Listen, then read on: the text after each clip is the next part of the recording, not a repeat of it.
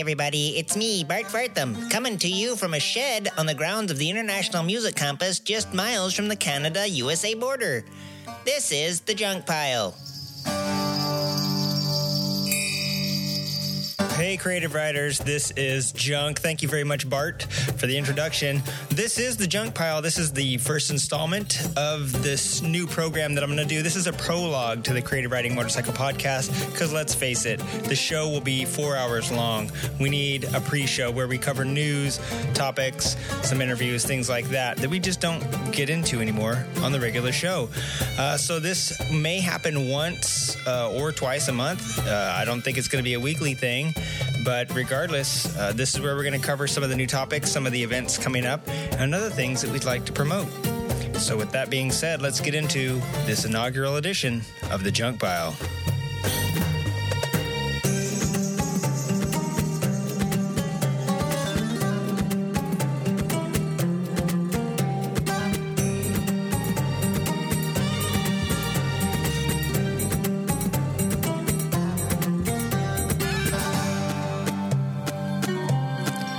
This week on The Junk Pile, I have an interview. I want to talk about what it takes to get out there and get your buns in the seat of a real, live race bike. Also, coming up later in the show, we'll talk about some upcoming events and some new technology. Right now, I'd like to introduce somebody, or rather, I'd like to let somebody introduce themselves. We got a chance to head out to Paris Flat Track for the second round of the 2019 season opener and get a chance to talk with somebody about their experiences becoming an honest-to-God flat track racer in an actual series. So let's get into this interview and find out who we're working with. Hey, my name is Matt. This is Matt from My Motorbike Obsessions. You might have heard my bumper on the show a couple of times. Out here tonight racing my sweet little machine that I picked up from a junkyard somewhere. You know, gave some guy $5 and wheeled it home and polished it with the dirty rag. So out here racing tonight at Paris. Been doing this a year, and it's all Junkie's fault because I sent him an email and he actually answered with a real answer. And next thing you know, I'm laying over some tax return money to a guy in the Redlands for this bike here. Oddly enough, it was the only real answer I've ever given to an email. And this thing looks like it costs about $5, but you have turned it into something that looks like it's at least worth $50-$60.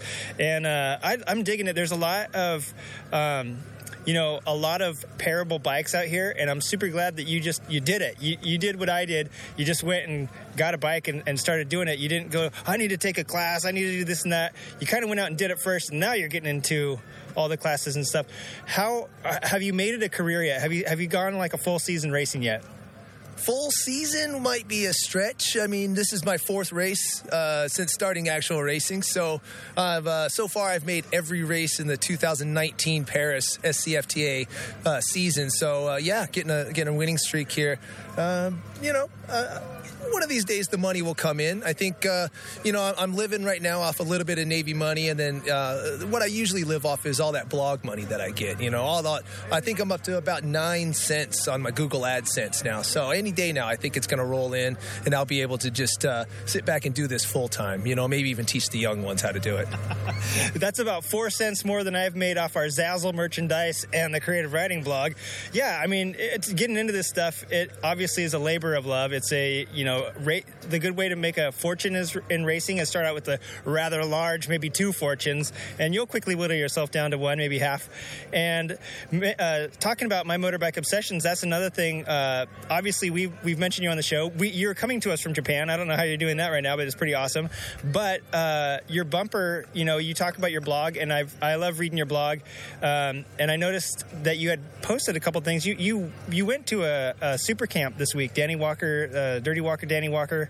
That was like on the, I don't even know where that was. Was that on the Marine Corps base? It was, yeah. It was on the base. The Marine Corps is really good about paying for high-level training for the Marines. They're a little bit better at it than the Navy, so I really appreciate them letting this Navy guy go play with them in the mud, as it turned out to be. But, yeah, the Marine Corps pays for a lot of high-level training. Danny Walker's one that comes out. He really likes doing it for us, and he doesn't ease up on us at all. He really gives it to us. It was yesterday and Thursday at the Marine Corps base. He set up a couple of tracks and just let us go get dirty. We got to borrow all of their gear and all their bikes, little TTR 125s, some street tires on the back. A whole lot of fun. Had Josh Hayes out there, Jake Gagne, Cam Peterson, his dad Robbie Peterson, and another guy named AJ who's a sprint car racer, all just, telling us how to do it, really getting into some good information. It was a lot of fun out there. Did you learn anything? Do you feel different today than you did yesterday? Like, did you actually gain some skills that you're going to put to use here tonight out there on the track? Oh, I already have. Yeah, I've got Danny's voice yelling at my head, man. Don't be a sissy. That was one of his favorites. Don't be a sissy. Get off that brake. Get off that throttle. Get on that brake now. I mean, he's out there just, giving us everything he's got, making us better. No, I did. I learned a lot. The biggest thing I learned, and it's hard to teach, I guess, is just being comfortable on the bike, especially when you got other people coming around you and the traction is kind of going away. Some of the drills they did with us are just to make you comfortable on the bike. I never thought I'd be doing flat track, going right one-handed. And that's one of the things we got to do. And by the second day, I was really comfortable with it and actually and having fun with it. Turning right, turning left, one-handed. Didn't quite get to no-handed, but maybe that's, day 3 of Super Camp, the secret day 3. Yeah, no-handed, handstands, all that great stuff. I've gotten no-handed before, right before I went all the way onto the ground. It was pretty awesome. I've been to it. I haven't taken the class, but I've been to a Danny Walker. I got to watch them do a session, and they didn't yell at people like that. I think it's just because they were on a base. They thought they had full opportunity to yell at people like that. No, he had sticks. At one time he had a shovel. He was yelling at people. He was bumping people in the butt with the shovel. I mean, I don't know. So maybe I got the extra special version of Danny Walker out there. But man, you cannot beat taking a class with him. It's no BS. He comes at you straight. He tells you what you're doing wrong. He gets you better, and you have a blast doing it. I'm glad I got to do it. Thanks to the taxpayers out there, I got to do it for free, so you can't beat that. But I mean, it is well worth the money that you pay for it, because they do put it all out there for you. Not only did we get Matt into a healthy dose of flat tracking and getting out there and join an actual series, we're going to find out just how deep his motorbike obsession runs. How long have you been riding, and what did you start out on? I started when I was about 10 years old back in Arizona, a little 100cc two-stroke. I was me and my little brother and my dad, just 3 dudes living alone out in Arizona. And my dad ended up getting that one little 100. And we all 3 went out to the desert and we shared it. And I think after 5, the first guy was riding it for 5 minutes, my dad looked and said, "No, we're getting 2 more." And then that was kind of the downhill. So I rode that all up and through high school, then basically kind of stopped riding for a little while, ended up joining the Navy, started street riding again. Just for a little bit. I was not very good. I bought a real piece of junk bike from some dude somewhere. Paid $799 more than I should have out of an $800 bike.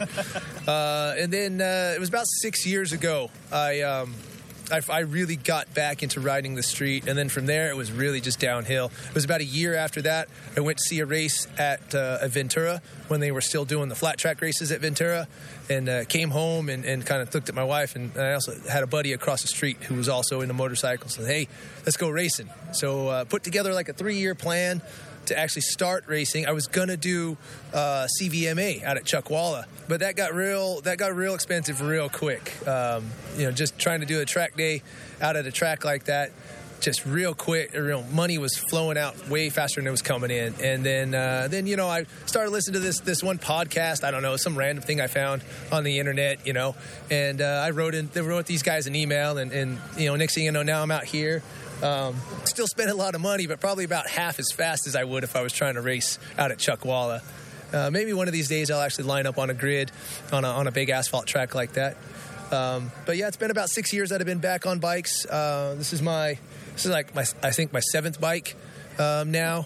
My 5th one in the 6 years here. So you gotta swap seats every now and then, And speaking of the meeting a random guy, you're closing your eyes. I told you I was ugly. Nobody believes it till they see me in person. But yeah, I'm pretty hideous, and I hope I don't make you crash out there later. I hope I haven't damaged your vision. Now, this may sound funny, but I actually did make Matt crash later. He went out and somebody actually went down in front of him, and there was a little incident. But he got up unscathed, finished that night off, and now we're going to talk to him about being a better rider. What has dirt done for him? And a few more other things.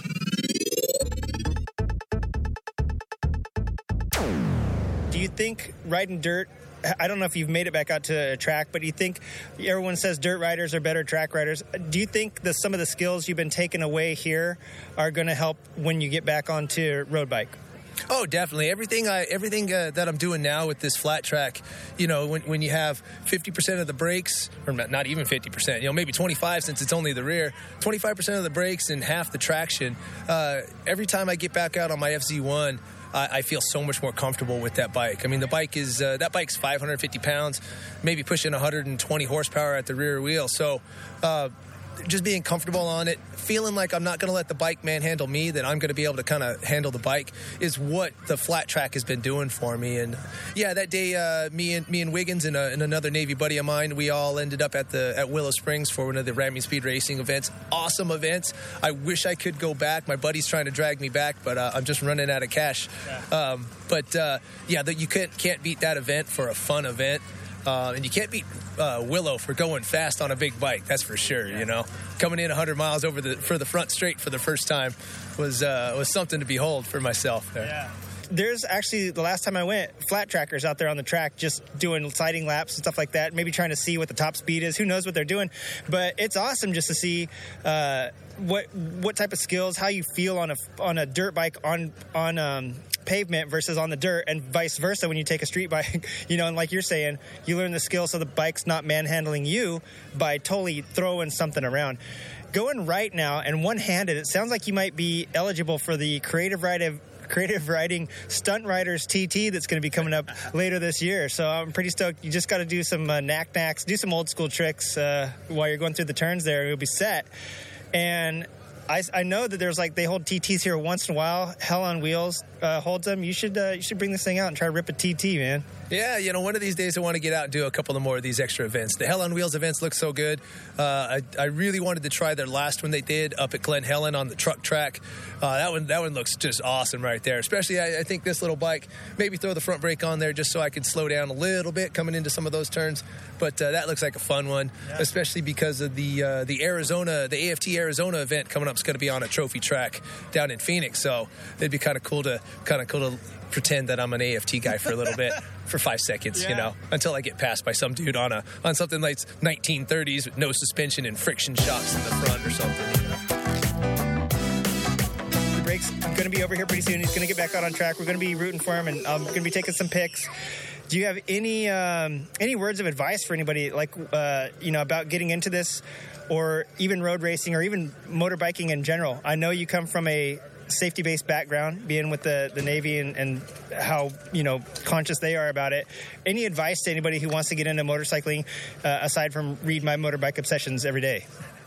Well, first thing you do is get out there, ask around, find some friends. You'll find a lot of jack wagons out there giving you all kinds of dumb advice, but if you keep asking, you'll find somebody who is really into it, and they'll give you everything you really need to get started. Listen to them, get the safety gear. Don't do it for style. You can't see yourself when you're riding the bike, So, and don't worry about what other people. So get the gear, get really good gear. And then the last thing I say is just get some training. Even the BRC, some people might say it's kind of lame because, by the time you're done, you're qualified to go 10 miles an hour in a parking lot. But, it does give you some extra, it does give you a leg up. And then just get out there and ride. Seat time is the best way to get more. Start with a small radius around your house and just kind of get comfortable and expand that radius, and you'll be fine. That's all I can really say. Oh, and of course, read My Motorbike Obsessions. It's the number one flat track, fat amateur Navy sailor related blog on the internet. I'm pretty sure if they had that ranking. And then listen to the podcast because there's some gems that come out of these guys' mouths when they get behind the mics. And once in a while, there are a gem or two that pops out of the mouth space of me and all the other crew here at Creative Writing. Listen, this episode of The Junk Pile, I want to make sure Bart Fartham up there in North Dakota knows if you have a motorcycle and you're in North Dakota, do me a hot favor. I want to impress Austin from Twisted Road. He was just on our show a couple weeks ago. We were talking about North Dakota being the only state so far that doesn't have a Twisted Road member. I want you, if you know somebody in North Dakota, or if you're listening to this and you live in North Dakota, I will talk the whole next episode, or get in touch with me, and then the next episode that airs, I'll try to do my best North Dakota accent the whole time. If somebody from up there puts Alyssa Bike on twistedroad.com, and I just want to impress on Austin the fact that people are listening to us and they're helping him out. And, you know, who knows, maybe we can get some cool giveaways or prizes or feedback for you guys, you know, something awesome for you guys for supporting the show and for supporting Austin over at Twisted Road. If you are going to be in the Bay Area of California, May 4th, check this out. The Quail Gathering is going to be going on. And if you want to check the show notes for this show, there will be a link there. There's also a link on our blog at creative-writing.com.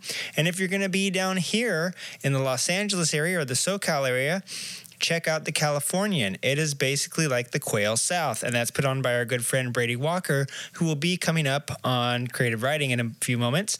And I have links for both, tickets for both, and I'll put links to both ticket places in the show notes.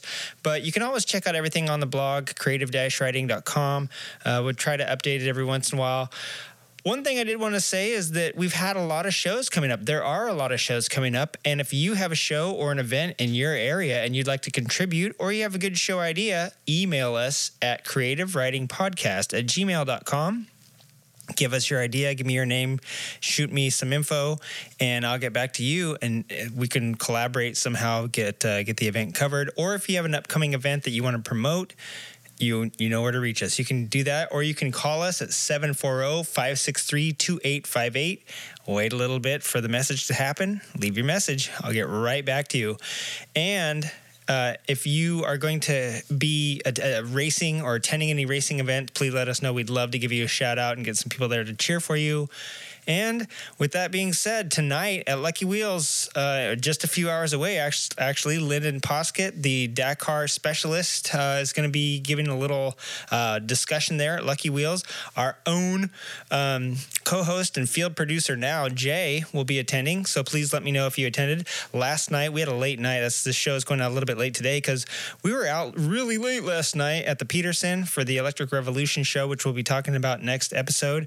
And my family and I went to the OG Moto show a couple weekends ago, and that was fabulous. I have to say, I ran into Stephen Carpenter, who has Carpy's Cafe Racers. He was one of the original, I don't know what to say, I guess a founder, but he was one of the original builders of the cafe style motorbike, and he works out of his garage still down, a little bit south of here in Orange County, I believe is where he's at.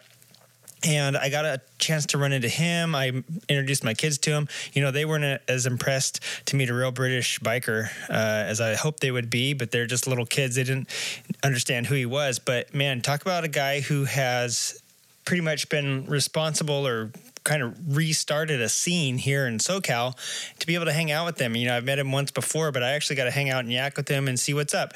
Also, got to hang out or got to briefly speak to Chris Richardson, who is the owner, founder of LA Speed Shop and part co-owner of the LA House of Machines, which helped put on the OG Moto Show. And see Chris from the Cafe Racer podcast down in San Diego. Just hang out with a lot of like-minded people, look at a lot of awesome bikes, take a lot of cool pictures. It was really cool. Some of the stuff that my kids liked, and I have to say the venue was pretty rad. The container yard downtown. Of course, there's like zero parking anywhere in downtown, but we made it. We found a little private lot to park in, and made it very little wait. I do have to say the food situation was terrible, but there was like 2 food trucks to choose from, and there's probably more beer varieties in the little beer garden area than there was food. So waiting around for like 45 minutes for a couple of corn dogs or egg rolls or whatever my wife did, not worth it. But I do have to say it's a cool venue. You're right in the arts district, so there's plenty of stuff to walk to around there afterwards, and just a great show altogether. So I hope to get to talk to Chris about it, and I think Jay LaRossa might actually, he might be one of the co-founders as well. I just talked to him last night at the at the Electric Revolution exhibition at the Peterson. So kind of cool. Might be able to get to talk to him and see how they all came up with the idea for the OG Moto show. But you guys stick around. Creative Riding is coming up next, and everybody get out there and ride. I want to emphasize this. Get out and ride. I just got a wonderful text from Chris Singstein today.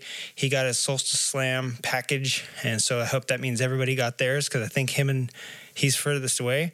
And so I hope everybody got their prize package. And I got out and rode on Spamla the other day. It was the best. I put a big, huge smile on my face. I just went to run some errands, but I was acting goofy and crazy, and it was the best thing ever. And rode the VFR the other day, like been getting out on both bikes, and it just is so nice after a crummy day of work, or just to get together with friends, or even just to run an errand too. I love gearing up in all my stuff just to ride a mile down the street and then coming back. I mean, it just reminds you that, hey, I'm geared up. I could run this errand for a mile, or I could drive 2 hours and go get a drink and something to eat, and then come back and pick up that same errand on the way home, from the ride. So get out there and ride, and we'll talk to you guys next time.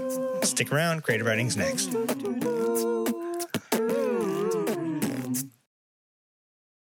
All right, everybody. This is episode... Anybody? 171. Brady, you want to chime in? Just 200. Yes. All right. It's one of those of the Creative Riding Motor Stinky podcast. I'm your host, Junk Format. That's not my real last name, but Junk is my real first name. To my left, I have Jay, the Dirty Walker. Hey. In the center, we have the Sweet Talker, Brady Walker. Yowza. And on my right, we have the Skywalker, Whammer Jammer. Christopher Wiggins in the house. And yes, this is episode 170. You were wrong, but I love you for the not even having any idea. No. And you were real close, Jay. I'm super proud of you. Let's roll some intro music here and then get into the show. What do you say? And I'm going to turn all of us down so we don't get some rad feedback. But we're going live to tape. This is live from Creative Riding. It's Friday night!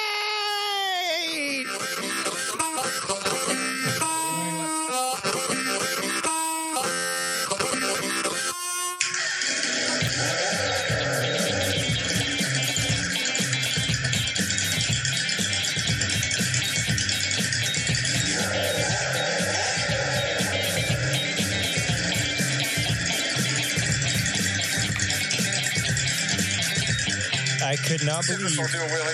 And that was Jake the Garden Snake. So welcome back to episode 170, everybody. You heard it in the house. We got Sweet Talker Brady Walker. He might be coming back to promote something or give us some information about something or other. Chris Wiggins is here, as always, to give you some information, even if you're not looking for it. And Jay, you're here for entertainment value. Oh, yeah. For your weekly segment, yes. Jay rides off a cliff or into a car or beats someone up. How did Jay almost not die this week? Yeah. So, before we actually start getting into the news and all that fun stuff, what's going on with everybody this week? How's everybody doing? Wonderful.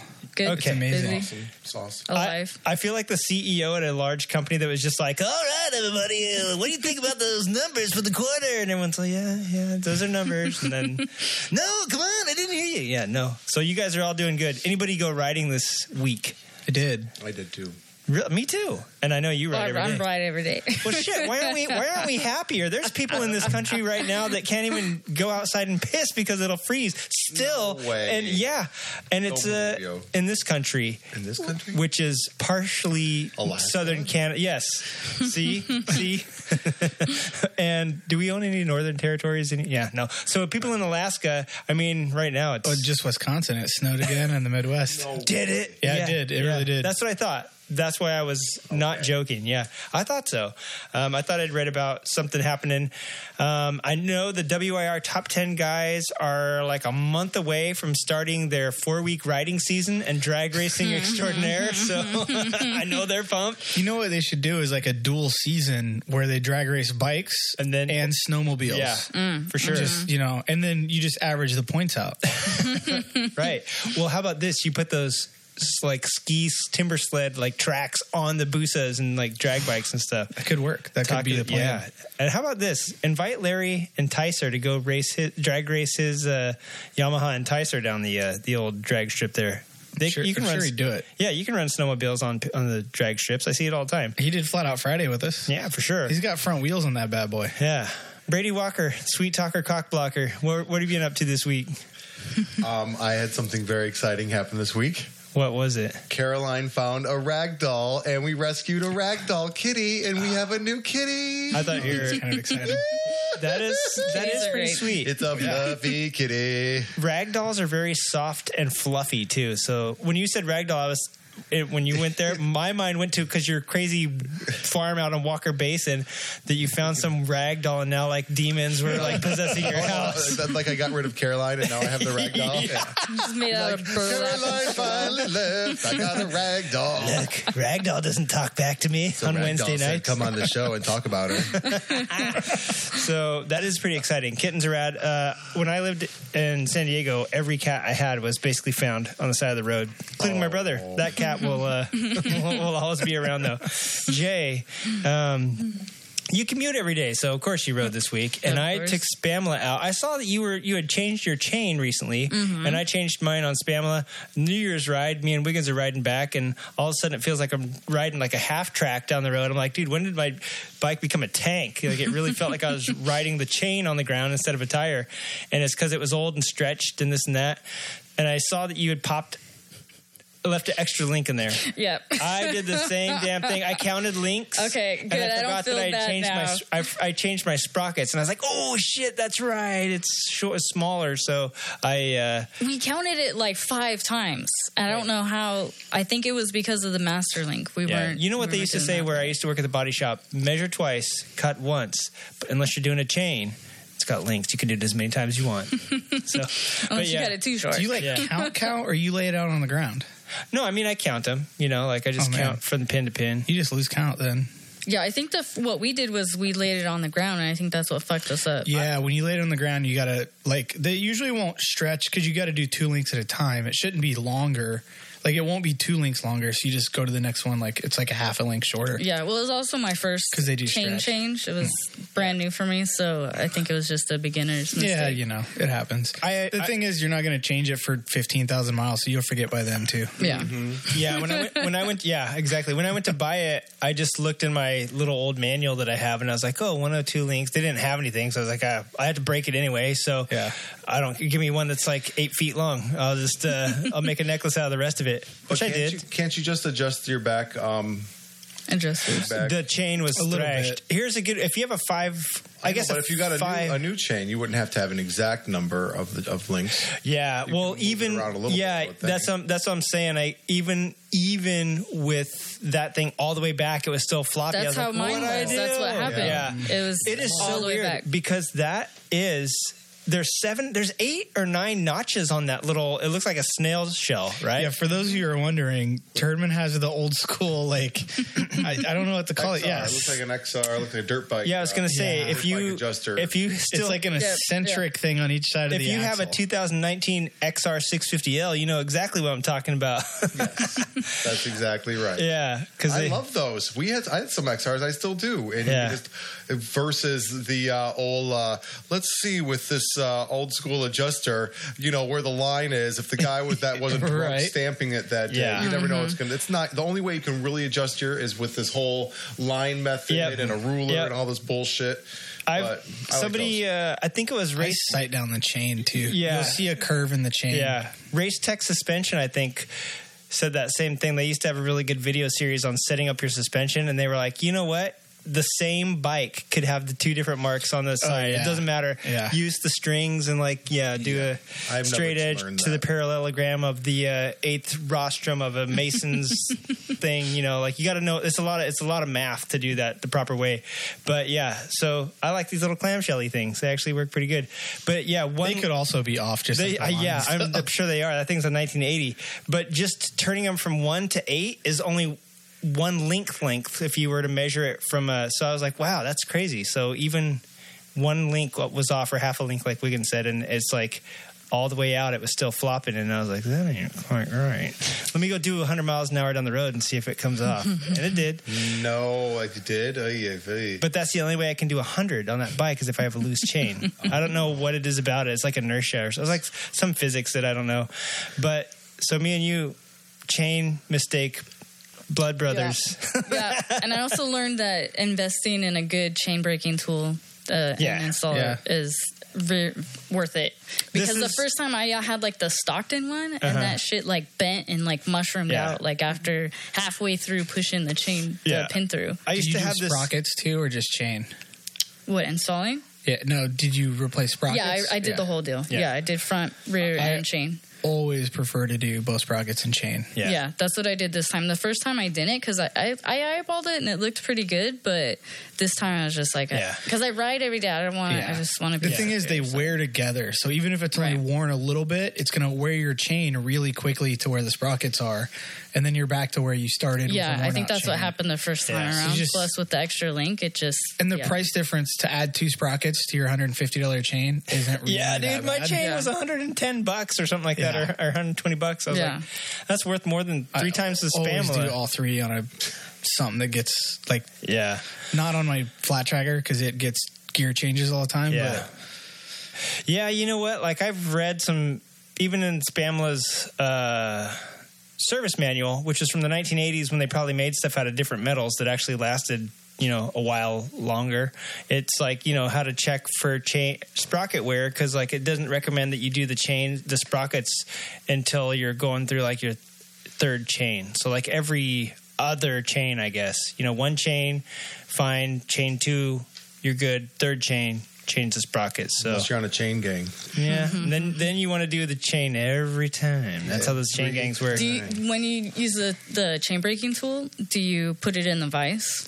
Oh, dude, my neighbor just rips them in half. Like like when you're like what about when you're installing the pin? He just I still grind the. That's what I did when I took it off. I ground it off. Yeah. But like installing it with the tool. Yeah, no, mine's fine. I mean, it popped through kind of like... my chain tool like kind of squeezes it together, and then I can When I was in prison, it pops, the first time in, it pops real good. Now, what is it? Don't people like... I heard that some people have to weld to the chain, like actually have it welded on. Some people probably do some crazy things. Well, I mean, for racing, and I've heard a different organization, like they want you to have a weld. Is that such a thing? Wouldn't that bind the chain? Or actually the chain's pressed on there versus something that just has a little... Oh, yeah. A lot of track days and a lot of racing, they actually make sure you have the pin type master link. Yeah, I was going to say there's one type that presses the master link on. Yeah.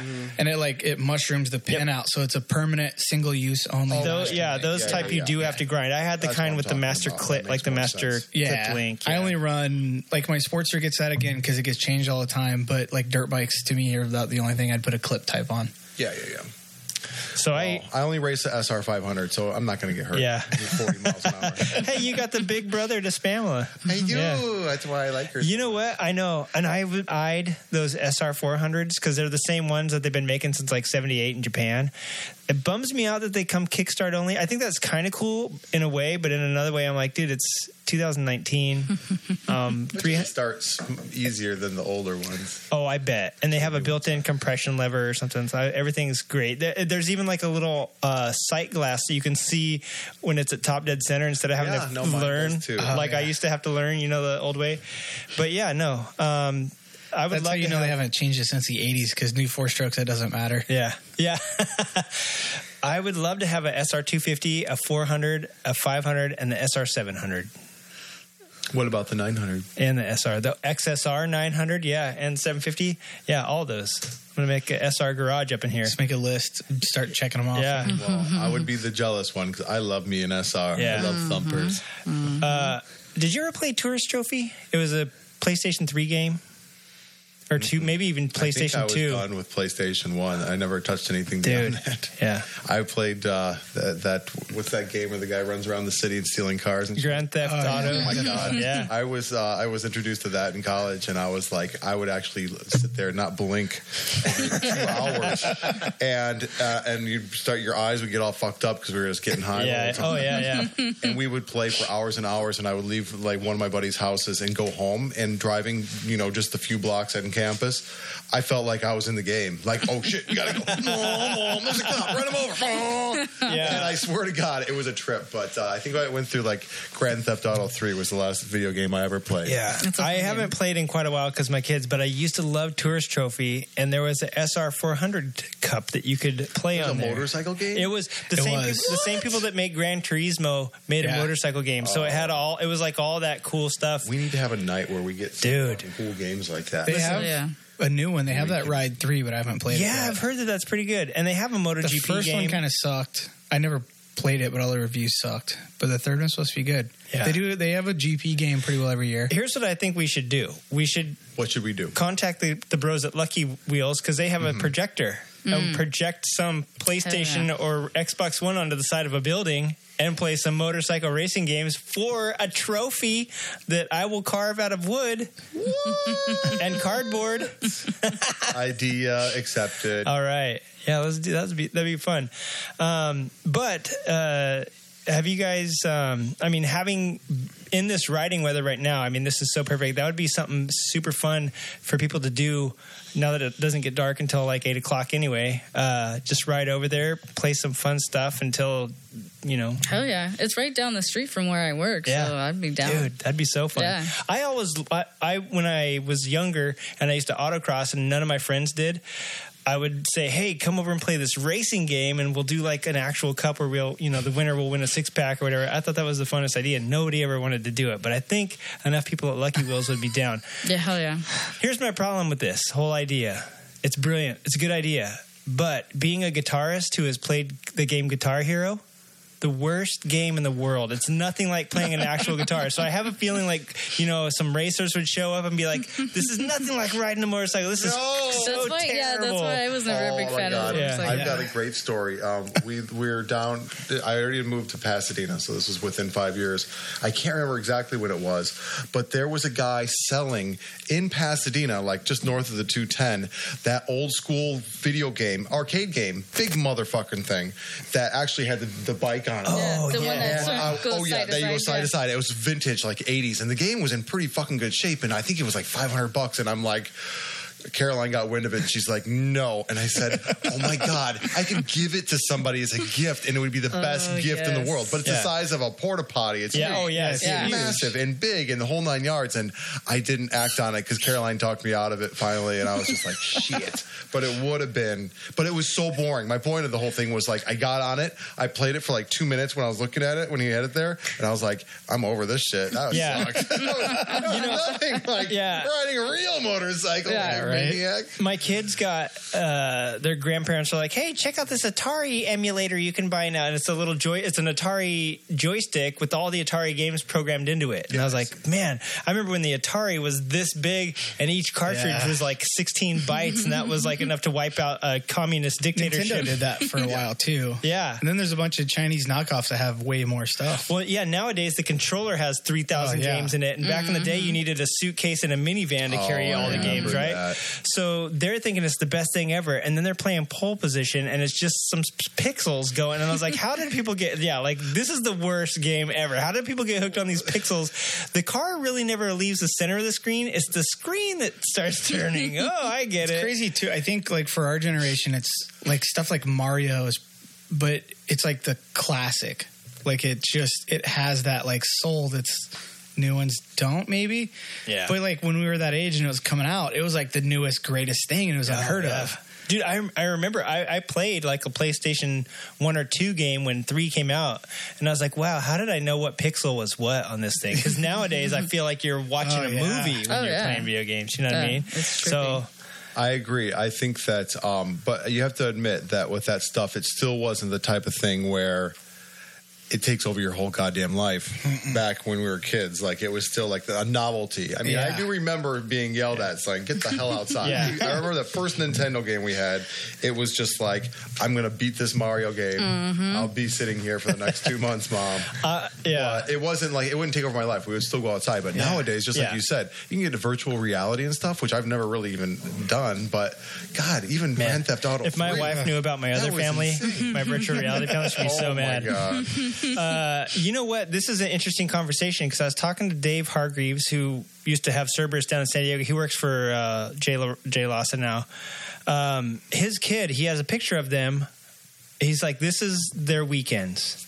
And he goes in and his kids are sitting there with their headphones and they're looking at him over their shoulder like, get out of the room, Dad. I'm trying to play a game with 30 of my friends online. And he's like, I just don't get kids nowadays. All they want to do is spend like 15 hours a day on the computer. And I said, dude, I responded back, like, you've got a lot. You're fighting against a lot here because nowadays, like when you and I were kids, we used to have to talk to dinosaurs and other cavemen. No, I said, we used to have to go do stuff. Actually, if you wanted to learn about something, you had to go find it. Nowadays, like, you don't hang out with your buddies at the shop or like at the BMX track or whatever, or even out in the field playing football or lacrosse, whatever you guys played in Michigan. Find the badger. Tickle the badger. Kill the badger. Tickle. We had to tickle the badger. Oh, I played that in prison. We, nowadays you can get 30 people together online, and it could be your next door neighbor, but you don't have to leave your house. And I was like, dude, you're fighting an uphill battle nowadays, man. It's like a whole different world because, like, I'm not really super online besides Instagram, and then sometimes when I like venture out into it, like Twitter and all of this other social media, and like people are getting pissed off about stuff, and there's all of these trending things, and I'm like, I had no idea that this whole world existed. The world's going on without me. Yeah, it's insane. And like I'll hear people at work talking about all this stuff, and I'm like, I have no idea what you're talking about. Yeah, so disconnected from it. Well, it's crazy too. Like we used to be able to ride bicycles for miles. Like you just take at off 8 years old, town. dude. Yeah. Or, like, and it's funny because video games actually say this at the beginning. They're like, don't do this in the streets, go to a racetrack.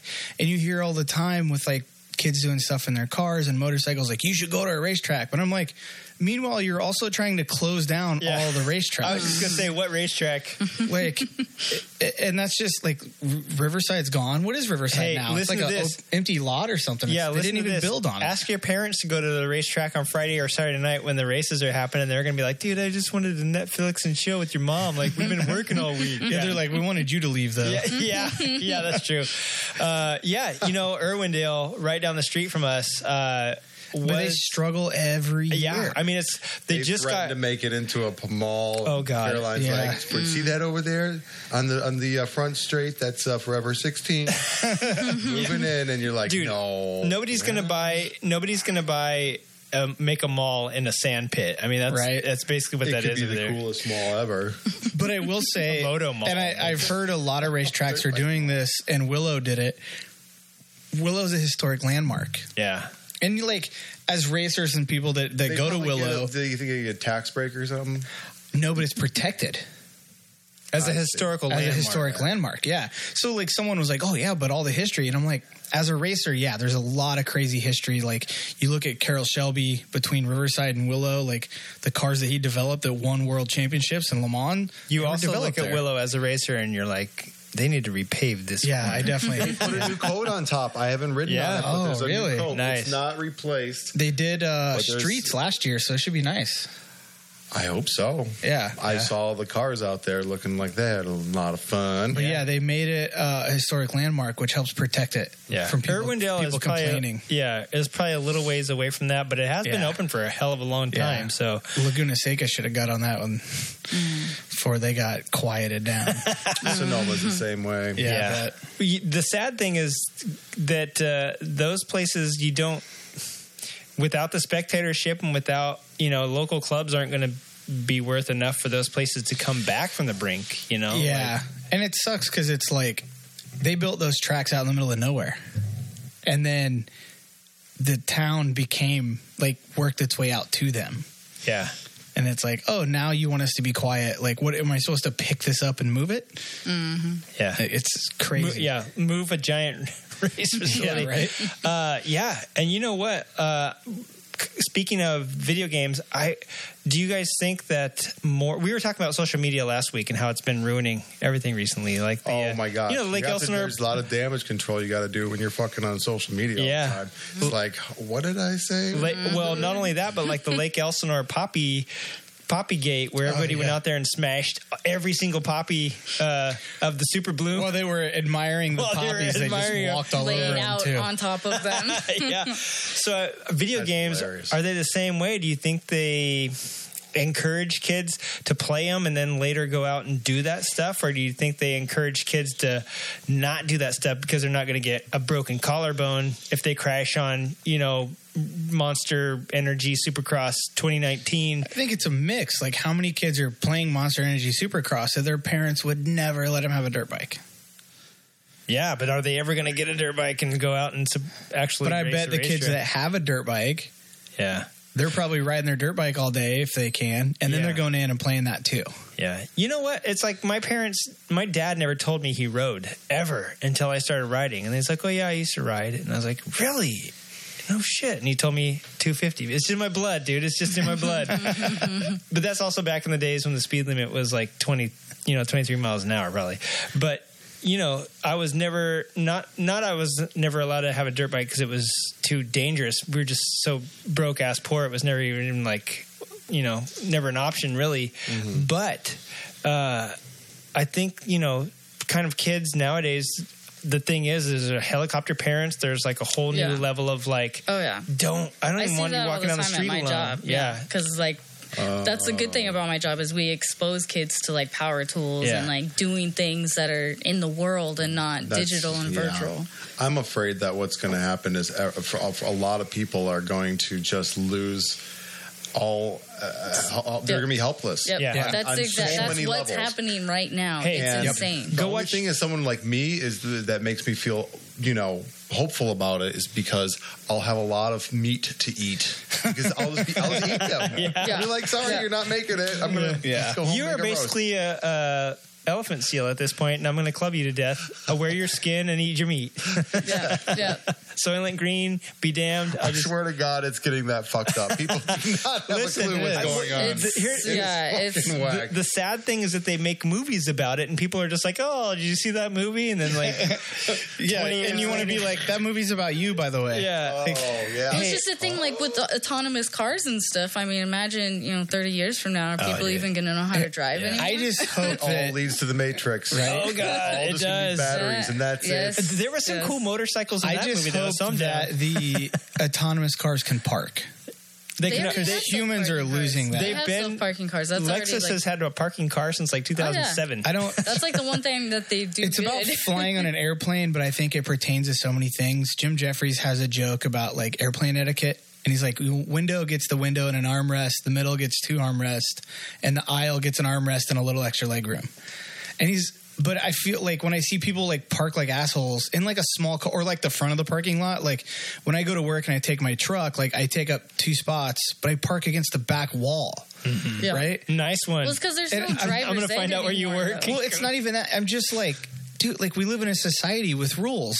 Yeah. Like be a human being, like have like common courtesy. What? That's the only rule is to be a human being. Yeah. And that me. People are not, especially here in Los Angeles. You know what other places in the world where people listen to your podcast or get out of the left lane. Los Angeles, it is. You know what? Get with the fucking program. I have a theory, and I don't know. Maybe you guys can give your input. My theory is that like with social media and this like separation, like behind a screen, and people are saying like whatever the hell they want with no real like physical consequences, that it's crossing over into the real world, and people are taking on that attitude, and then there's just no longer that respect or like. And I think people are more self-centered. Exactly. And that's probably also like an LA problem, but I feel like the social media part of it is that too, and it's all about like whatever they're doing is the most important thing in the world. Oh, unbelievable. Yeah, just like that's what's sort of the thing that keeps me away from posting more. Like in the beginning, I was like kind of like, this is really fun. Look at me. Look what I'm doing. I'm cool. Yeah. And I'm like, first of all, I don't want anyone to know what the fuck I'm doing unless it's going to make me a couple bucks. And second of all, I don't want fucking people to know what I'm doing all the time. Yeah, and then everyone has their goddamn opinion about it, and like even if it's like they'll judge it and like, oh, you're not doing this right, or you're blah blah blah. It's like I didn't even ask for your damn opinion. This is very apropos to last week's episode when we talked about social media ruining everything, and it kind of is. I just watched a documentary with my wife last night about Instagram and how it simultaneously made and broke people at the same time. It made them, but then all their friends were like, you're a sellout, and left them. So they were lonely at the top. It was a really interesting interesting documentary. Reality. It's just not reality. That's the problem. And people like I mean, I pay someone to do my Instagram account for one thing, but it's just like amazing that people, I don't know. Am I sounding like an asshole if I say none of it really fucking matters at all? Yeah. It really does. I'm sorry. Especially not my stupid fucking post. Because guess what? I was on the phone for almost 6 hours calling people yesterday. Hey, track day, what's going on? Come on out, let's party, you know? And that's the way you can interact and talk to people, but you can throw all that Instagram shit away. Yeah. You got to find a way. In the end, you still had to do it old school, selling a newspaper. Yeah. I like doing that, though. That's actually entertaining to me. Like working with the people. Yeah. But I think go ahead. I was going to say, when I did the SoCal Hooligans thing that's turned into like race promoting, it just started it was a group text, and I couldn't keep track in the group text what people had said. Or like there's one with us three too, and it's like all of a sudden I have 10 messages, and I'm like, well, I have no idea what that was about. No, so like 2 weeks ago when you and Junkie were talking, I literally had like 30 notifications. I was like, you guys just had like a whole long conversation. Yeah, we did. So it started as like a way for like the hooligans to kind of be like, hey, there's a practice coming up or there's a race. Like, so it was kind of like you could find that post. It wouldn't be real far back. And then there'd be like the comments pertaining to it. But it came from like a group text. Yeah. So to me, that's like kind of a benefit. It had that like ability to do those things. And even now for the races, I purely do everything on Instagram. Like it's just, I thought you were going to say now it's like 4chan and conspiracy theories and like all this terrible dark web stuff. I think the thing is because we're all like older generation, so we have like the before the internet experiences, so we kind of have like this dual skill.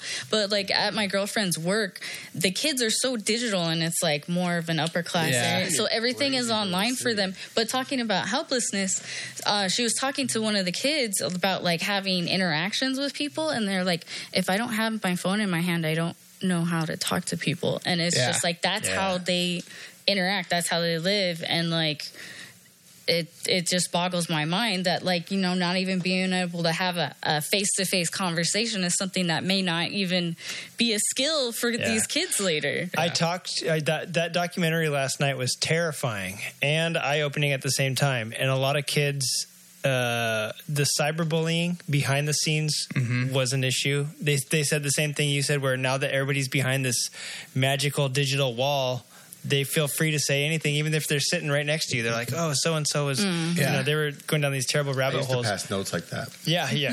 Me too. I got caught a couple times. I had them read in front of class, and I quit passing notes pre-Instagram.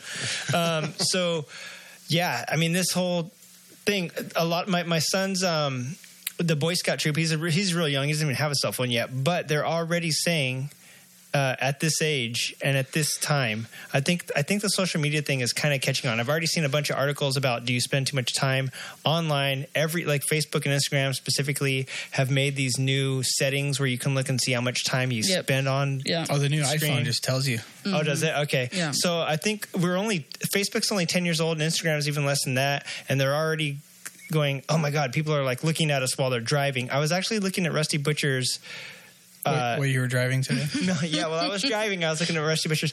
No, his Instagram feed the other day he had photoshopped this little 110 pit bike. Oh yeah, I saw that. That was super rad. It was super rad. But you see, somebody commented, "Dude, I saw this and almost crashed my car." And I'm thinking, what the fuck are you looking at this for while you're driving? Like, oh no, believe me, I literally see that every driving single day. I go on the 405. That's why I want an autonomous. I just want to get in it and be like, cool. Well, I sort of drive like Mario Andretti when I get in that big old pickup out there. So I drive like Mario Kart. I throw turtle shells and bananas out of my car. It's great. And then if I see a motorcyclist coming up like Jay, I put out an extra long mirror. Look out! Those tow mirrors, those are the best. By the way, we're coming up on a half an hour. We're gonna do a little transition to Jay's story. This week, Jay had some more excitement. My little go down and fall boom. Go down and fall boom. Huh? How many times did you go boom? Well, they were really minor, but it's been twice in 3 weeks. It's her hobby. So this is it's her hobby.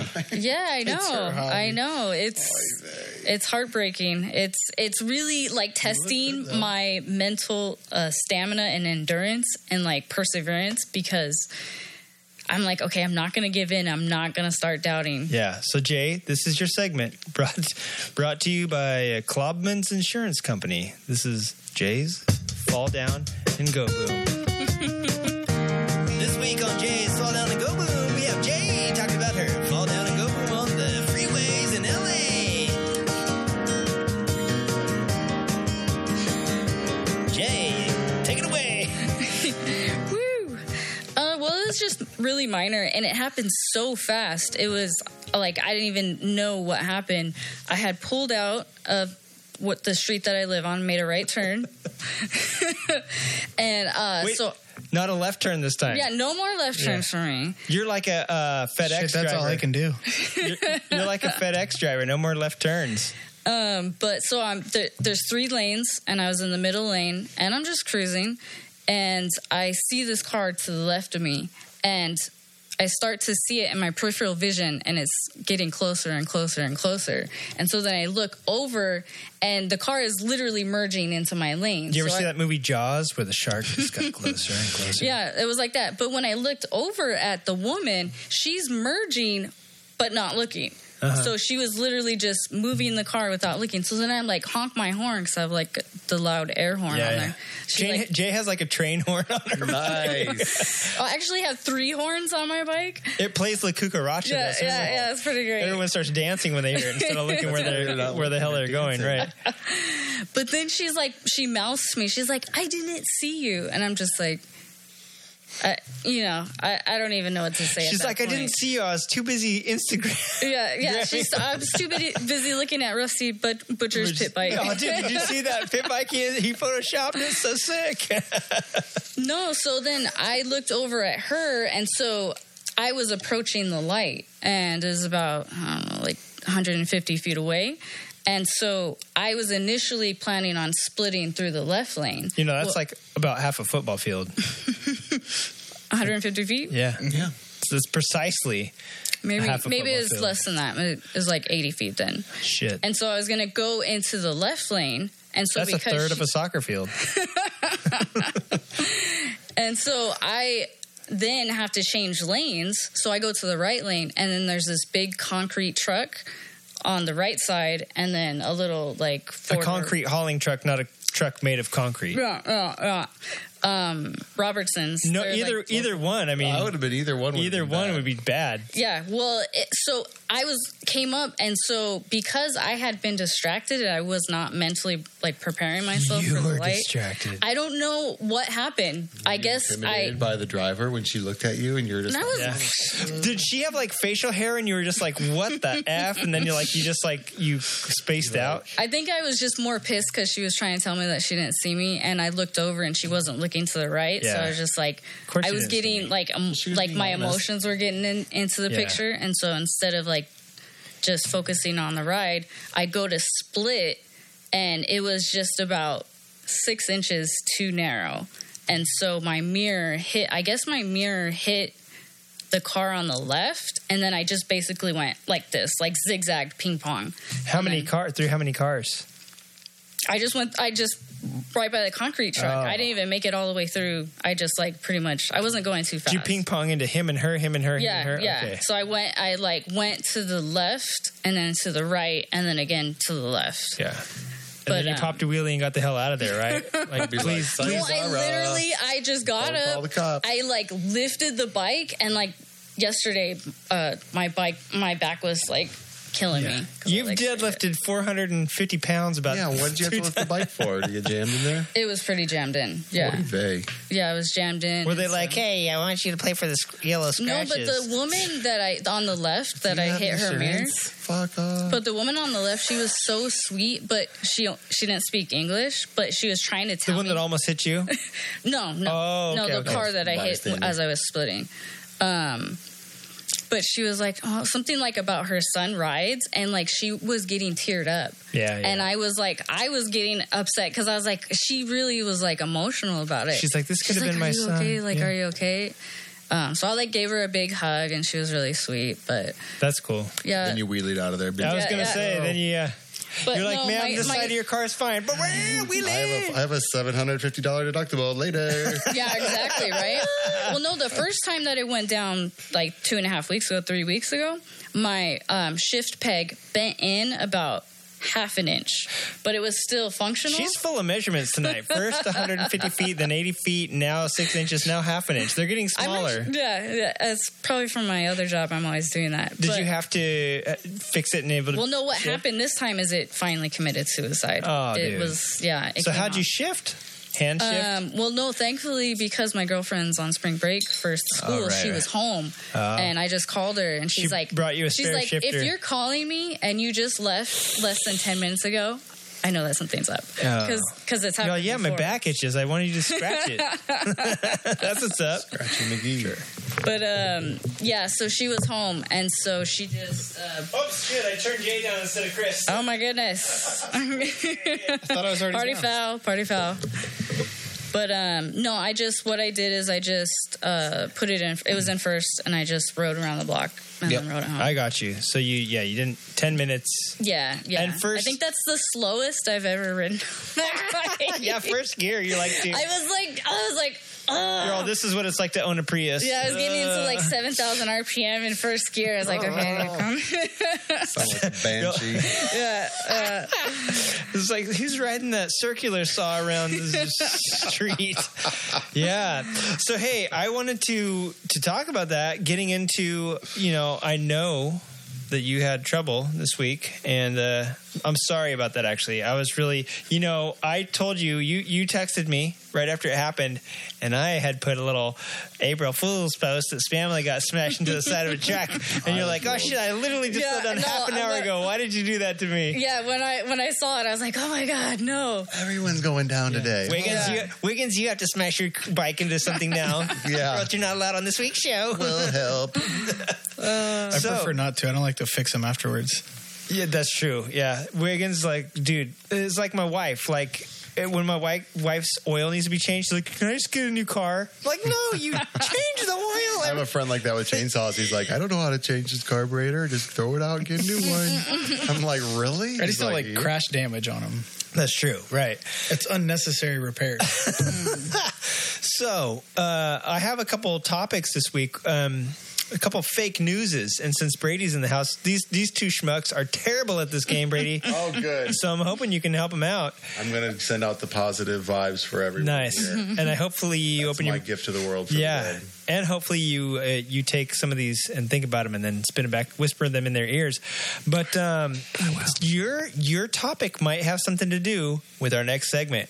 This next segment, folks, if you've never listened to the show before, we're called Creative Riding, and this is episode 170. Don't go check out too far back or you'll be disappointed. But we do this thing every once in a while called WFO. If you're a racer, you know what that means. Wheelie Fwiggin' awesome. I know that's not how you spell it. Yeah. It's a wide, full open. Let's just say that to be friendly to the little ears out there. But it's in our case, it's what's the fake one, and we have 5 fake headlines. I'm going to give them to the co-host here after I fight with my microphone here. Just give me ugly looks. So I'm going to give you guys 5 headlines. You guys got to tell me what's the fake one. And Wiggins is over there looking at birthday cakes on his Instagram, trying to figure out, before I even read the headlines, he's trying to figure out what's the fake one. What's real and what's not. Yeah. He's over there. No cell phones allowed, and no Instagramming your questions out to the public. So I'm going to do it a little bit different. Usually I read them and then you guys tell me. I'm going to read them all at one time, and then you guys pick between the three of you. There's 5 headlines, so maybe one of you will get the incorrect one. So let me read them. I have sound effects. I guess I should put those in. We'll do it later in post-production. Okay, headline number 1. Harley-Davidson employees stage protest days before their union contract expires. Headline number 2. Drunken driver who kills motorcyclist will serve 2 days in jail. Headline number 3. Valentino Rossi to receive MD. The doctor actually becomes a doctor. Headline number 4. Utah legalizes lane filtering. And headline number 5. The MSMA solves the aero crisis by splitting MotoGP class in 2. All right. I'm going to ask each one of you. You guys should all pick one. 3 are real and 2 are fake? No, there's only one fakie hiding in there somewhere. Oh, you got a WFO, Wiggins. What does that mean when you're racing? When you go to the hooligan class, what's the WFO class? It's wide, full open. Don't say it. Yeah, sure. It's wide, bleep, open. So yeah, you guys pick one. What's the last one? The last one was the MSMA solves aero crisis. What's MSMA? The MSMA, I believe, is the Motorsports Marsupial Association. You ever seen kangaroos and koalas and American opossums actually riding motorcycles? You know what I'm talking about? Oh my God, that's a fake one. Then I've never heard of that one. The MSMA, all I know is that it's like the Italian legal body of MotoGP. What did Rossi do?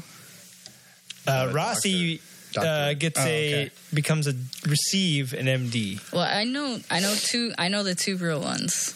I'm not sure about the fake one. Jay knows 2 real ones. Keep them deep. Let's see if the boys can pick their own. I think I'm gonna pick the.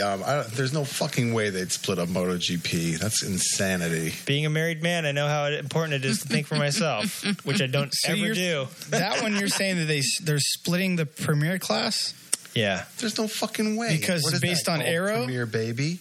Have you guys not heard? Awesome. Have you guys not heard the Sense Qatar, the opening round? Have you guys not heard? I've seen the Ducati tire cooler. Yeah. And it was a big deal. They let them keep their points. But the thing is, like, if it wasn't breaking the rules at the beginning of the race, then it's fine. Okay. But they did let them, but they're not going to divide the class because of the winglets, because everyone has them. When they first had those wings, they argued that it was, opening a door where people could bump into it and hurt, fuck things up. And so they just actually integrated it into the now fairing. It has to be enclosed. But now they've got this. Okay, I sort of saw that because I did watch. They put like one on the last round swing in arm. Argentina. I didn't hear them talking about it because I was probably high as a kite. Drinking rum. Yeah. Yeah. By drinking rum, you mean dropping acid?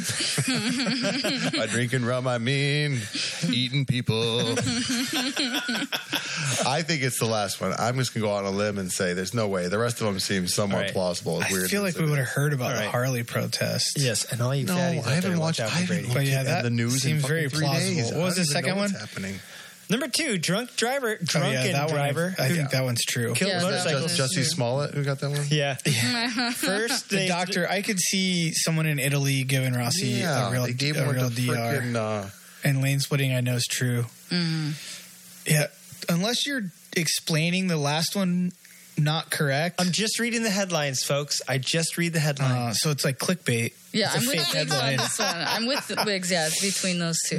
I say it's the first one or last one. Because I feel like, or the one in between, or I feel the like 2 someone would have heard about in the middle. Harley union protest. 5. Yeah, especially with all the Trump BS and like all that. I feel like Brady's brain just melted because of your reasoning there. It was like watching that scene in Princess Bride where like the I was actually I'm not saying. I'm just saying like with all of the drama around Harley and stuff, and everyone's talk, but no one's walk. Right. What Wiggins is saying is, less known as you never get into battle of wits. with whatever. I feel like we would have heard of that one, but the last one, I feel like either you're saying it wrong, or I agree with Brady. They're not going to split the premier class. So Brady's going headline 5. Yes. Wiggins, pick one or 5. I'm going to go with 5. Wiggins is 5. Jay? I'm going to go with the first one. And Jay goes with the first one. Folks, I've just done the shocker. And I have to tell you, you are all incorrect. What? Yes. Harley-Davidson employees did stage a protest days before, literally days, so at least 24 hours or 48 hours before their union contract expired. Headlines, you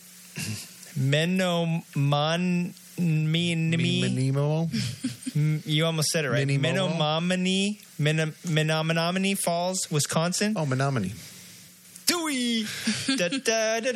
Menominee. Exactly. Is that where that song came from? Mm-hmm. So Menominee Falls, and someone from Wisconsin is going to call in and throw a beer at me straight through the emails and hit me because I couldn't pronounce Menominee. That's like 90% of our listeners. Menominee. You're right. It is. It's and Lance is in Canada, but that's pretty well Wisconsin. Yeah. So in Advanced Canada, Menominee Falls, Wisconsin, a 7-year union contract expires Monday, and concerns were growing for Harley-Davidson workers with the Menominee Falls manufacturing plant.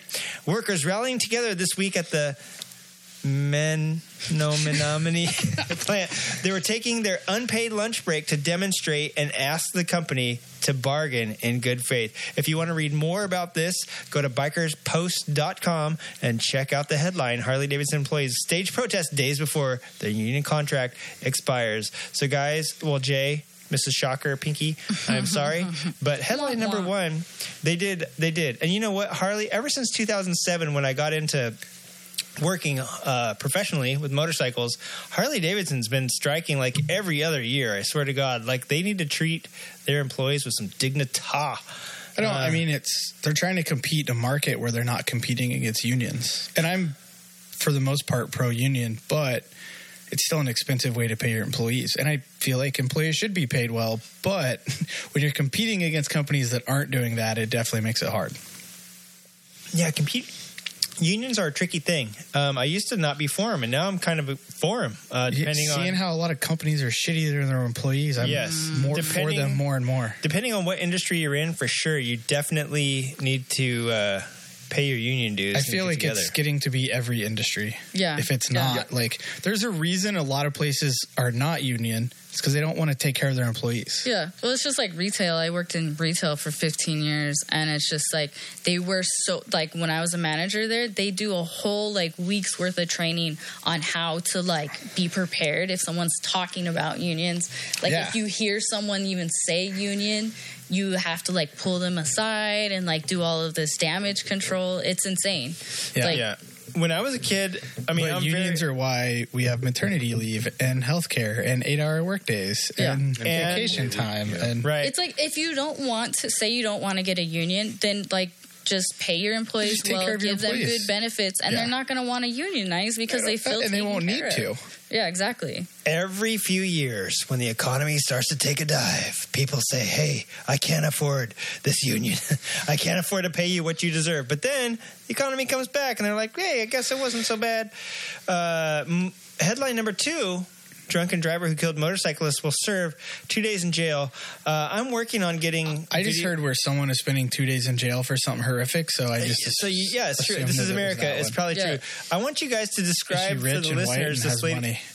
this lady's hair. You know what she did? She's like white. She walked into the courthouse and she's like, I need to speak to the manager right now. Yeah. She looks like Miss Piggy, literally. She just needs bright red lipstick. She even has like the one side of her head's blonde. Yes. I wanted you guys... It's not the short manager cut. It's the above the shoulders manager cut. Mm-hmm. This chick is so East County, San Diego. I want to speak to your manager. Yes. Yeah. I showing you guys this so you guys could describe her to the... So we can all just be racist assholes against white women who want to see the manager. Wichita, Kansas. A white drunk woman. She killed a 35-year-old motorcycle rider, and she'll serve 2 days in jail, 5 days of house arrest, and a year of probation. I hope probation means somebody sticks their fingers in her butthole for killing a motorcycle. Probation time. Yes. So her name is Alexandra Esslinger, not related to Danny Eslick or Anybody who there's a Esslinger. I was trying to think. I think that's sprint car racing related. Yeah. Anyway, she committed vehicular homicide while under the influence. I don't understand. How's that different from manslaughter? Or when you're under the influence, murder. Crazy. Yeah, I just don't understand. Not only did she kill the writer, was the judge in the county DUI. Also an Esslinger? He wanted to see the manager too. Yeah. So, no, listen, who knows how many kids I've had while under the influence. So I'm just glad that stuff is kind of, you can write it off, you know what I'm saying? Listen to this, guys. I'm going to show you something that's going to blow your minds. Headline number 3, Valentino Rossi to receive MD. The doctor becomes a real doctor. So did he actually have to go to school for all this, or is it like an honorary doctor? Valentino Rossi went to the school of hard knocks. He's learned every life lesson he needs to know on racetracks. That didn't answer my question. Racing. You know what? And in the bedrooms of countless Italian when models. you watch him race, you know why they call him that. Everything is thought out. Because he breaks something every time and he has to know triage. Under pressure. He does not. He likes to play doctor. He's getting old, but I got to watch the Casey Stoner battle at Laguna Seca. That dude loves Casey Stoner battles. Used to be good at one time too. Sadly, Mark Marquez is already kind of, if his riding carries on in the exact same fashion that it has, he's going to be the one that breaks Giacomo Agostini's records. Rossi is not looking so great this year in MotoGP. He just turned 40 right before Qatar. He just got a second. I know. What are you talking about? You on crack? The dude's 40 years old and got second in the world. In the world. In the world. See. Well, tell Take you what. that Yamaha hat off right now. Listen. You're talking about the doctor. Yeah, I am talking about the doctor. And that is fake. That's Caroline's headline, by the way. Only, that's the fake one? Yeah, that was fake. Oh, my gosh. That was from Asphalt and Rubber did a bunch of motorcycle April Fool roundups for 2019. Wait, that was the actual headline, so technically that was true for our game, right? Gosh dang it, Wiggins gets me on a technicality. There are no fake headlines this week. Wow. No, Rossi won't receive his doctorate, though, and he also probably won't win his 10th GP. Nobody's going to beat Agostini unless Marquez does. So I'm sorry for everybody who loves Valentino. I love Valentino Rossi. Put them all too. back on 2 strokes and I better win. I am just asking for hate mail, talking smack about Rossi. Huh? I've always had the curiosity, how long does Yamaha hold on to him, and how do they find someone that's going to beat? Listen, Marquez here's my question: is how long does Yamaha make a good bike, and then all of a sudden they're crap? I don't understand that either. I don't understand MotoGP. Yeah, there's a lot of rule changes to make it even. And I love World Superbike just because those are kind of like stock-ish bikes that are. But it's fun to watch. Race MotoGP. I think for Rossi too, though, he doesn't even need to win to still be a valuable rider to them. Yeah, that's what my question is. He'll always be he might be in top 3. 80 years old. They're just like, come on, Rossi. One more but think of the knowledge that he brings to the team. Yeah. Think of the fans that he brings to the team. His fans will follow him anywhere. Star power. So they're selling the merch, they're selling the tickets. People are buying Yamahas because he's on them, even though he's not winning. I buy Yamahas. But he is. He's podiuming more all the time. He's doing better than everybody. He probably won his first championship on a bike like Spamula. When he says, "Okay, I think he won his first championship on a Honda. Actually, no, he did. He rode Hondas for a long time. I think one of his quotes when he first went to Yamaha was, "It was easy to win on a Honda, and he wanted a challenge." Well, you know what? I have to say he did Yamaha. He was fabulous on Yamahas. He made me love Yamaha that much more. And now Yamahas are going backwards, and his teammate, who is Maverick Vinales, right? Yep. He's been hit or miss on these Yamahas too. So I just don't. I don't get it. Too early in the season to call it, but I'm just saying. Marquez has already won more races than Lorenzo and Valentino Rossi when they were his age. So I think Marquez is going to be the guy that ends up getting. There's no doubt that he is unbelievable. He's a very talented rider. Yeah. But he's not. I mean, it's the thing that I like about Rossi, because we're way into it. I mean, we're way into it. It's a sacred time when we pull it up on our MotoGP fucking spoiler thing. Like, you can't look at Instagram. People are going to fucking tell me who won. It's a very special thing.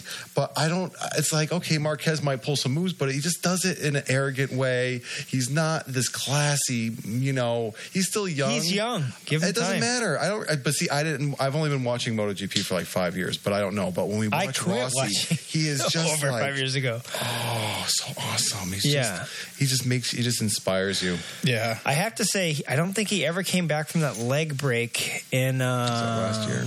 No. This was like a few years ago. He broke his leg in training, like at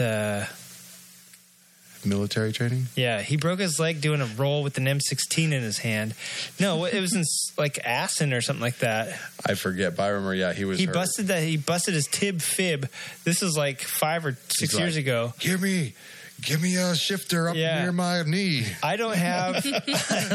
I'll go out. Well, do they even have shifters anymore, or do they just hit a button? Not. It's all autonomous. They don't even. They just sit on it. Autonomous now. They just sit on it. They must shift. I don't know. Do they? Or is it a button? See, you guys are questioning it. Maybe it is on a foot, and it's just still electric. I'm scared of the. Well, why would they shift? Why would they still have GP shift if there was even a shift? What if GP shift represents a pattern?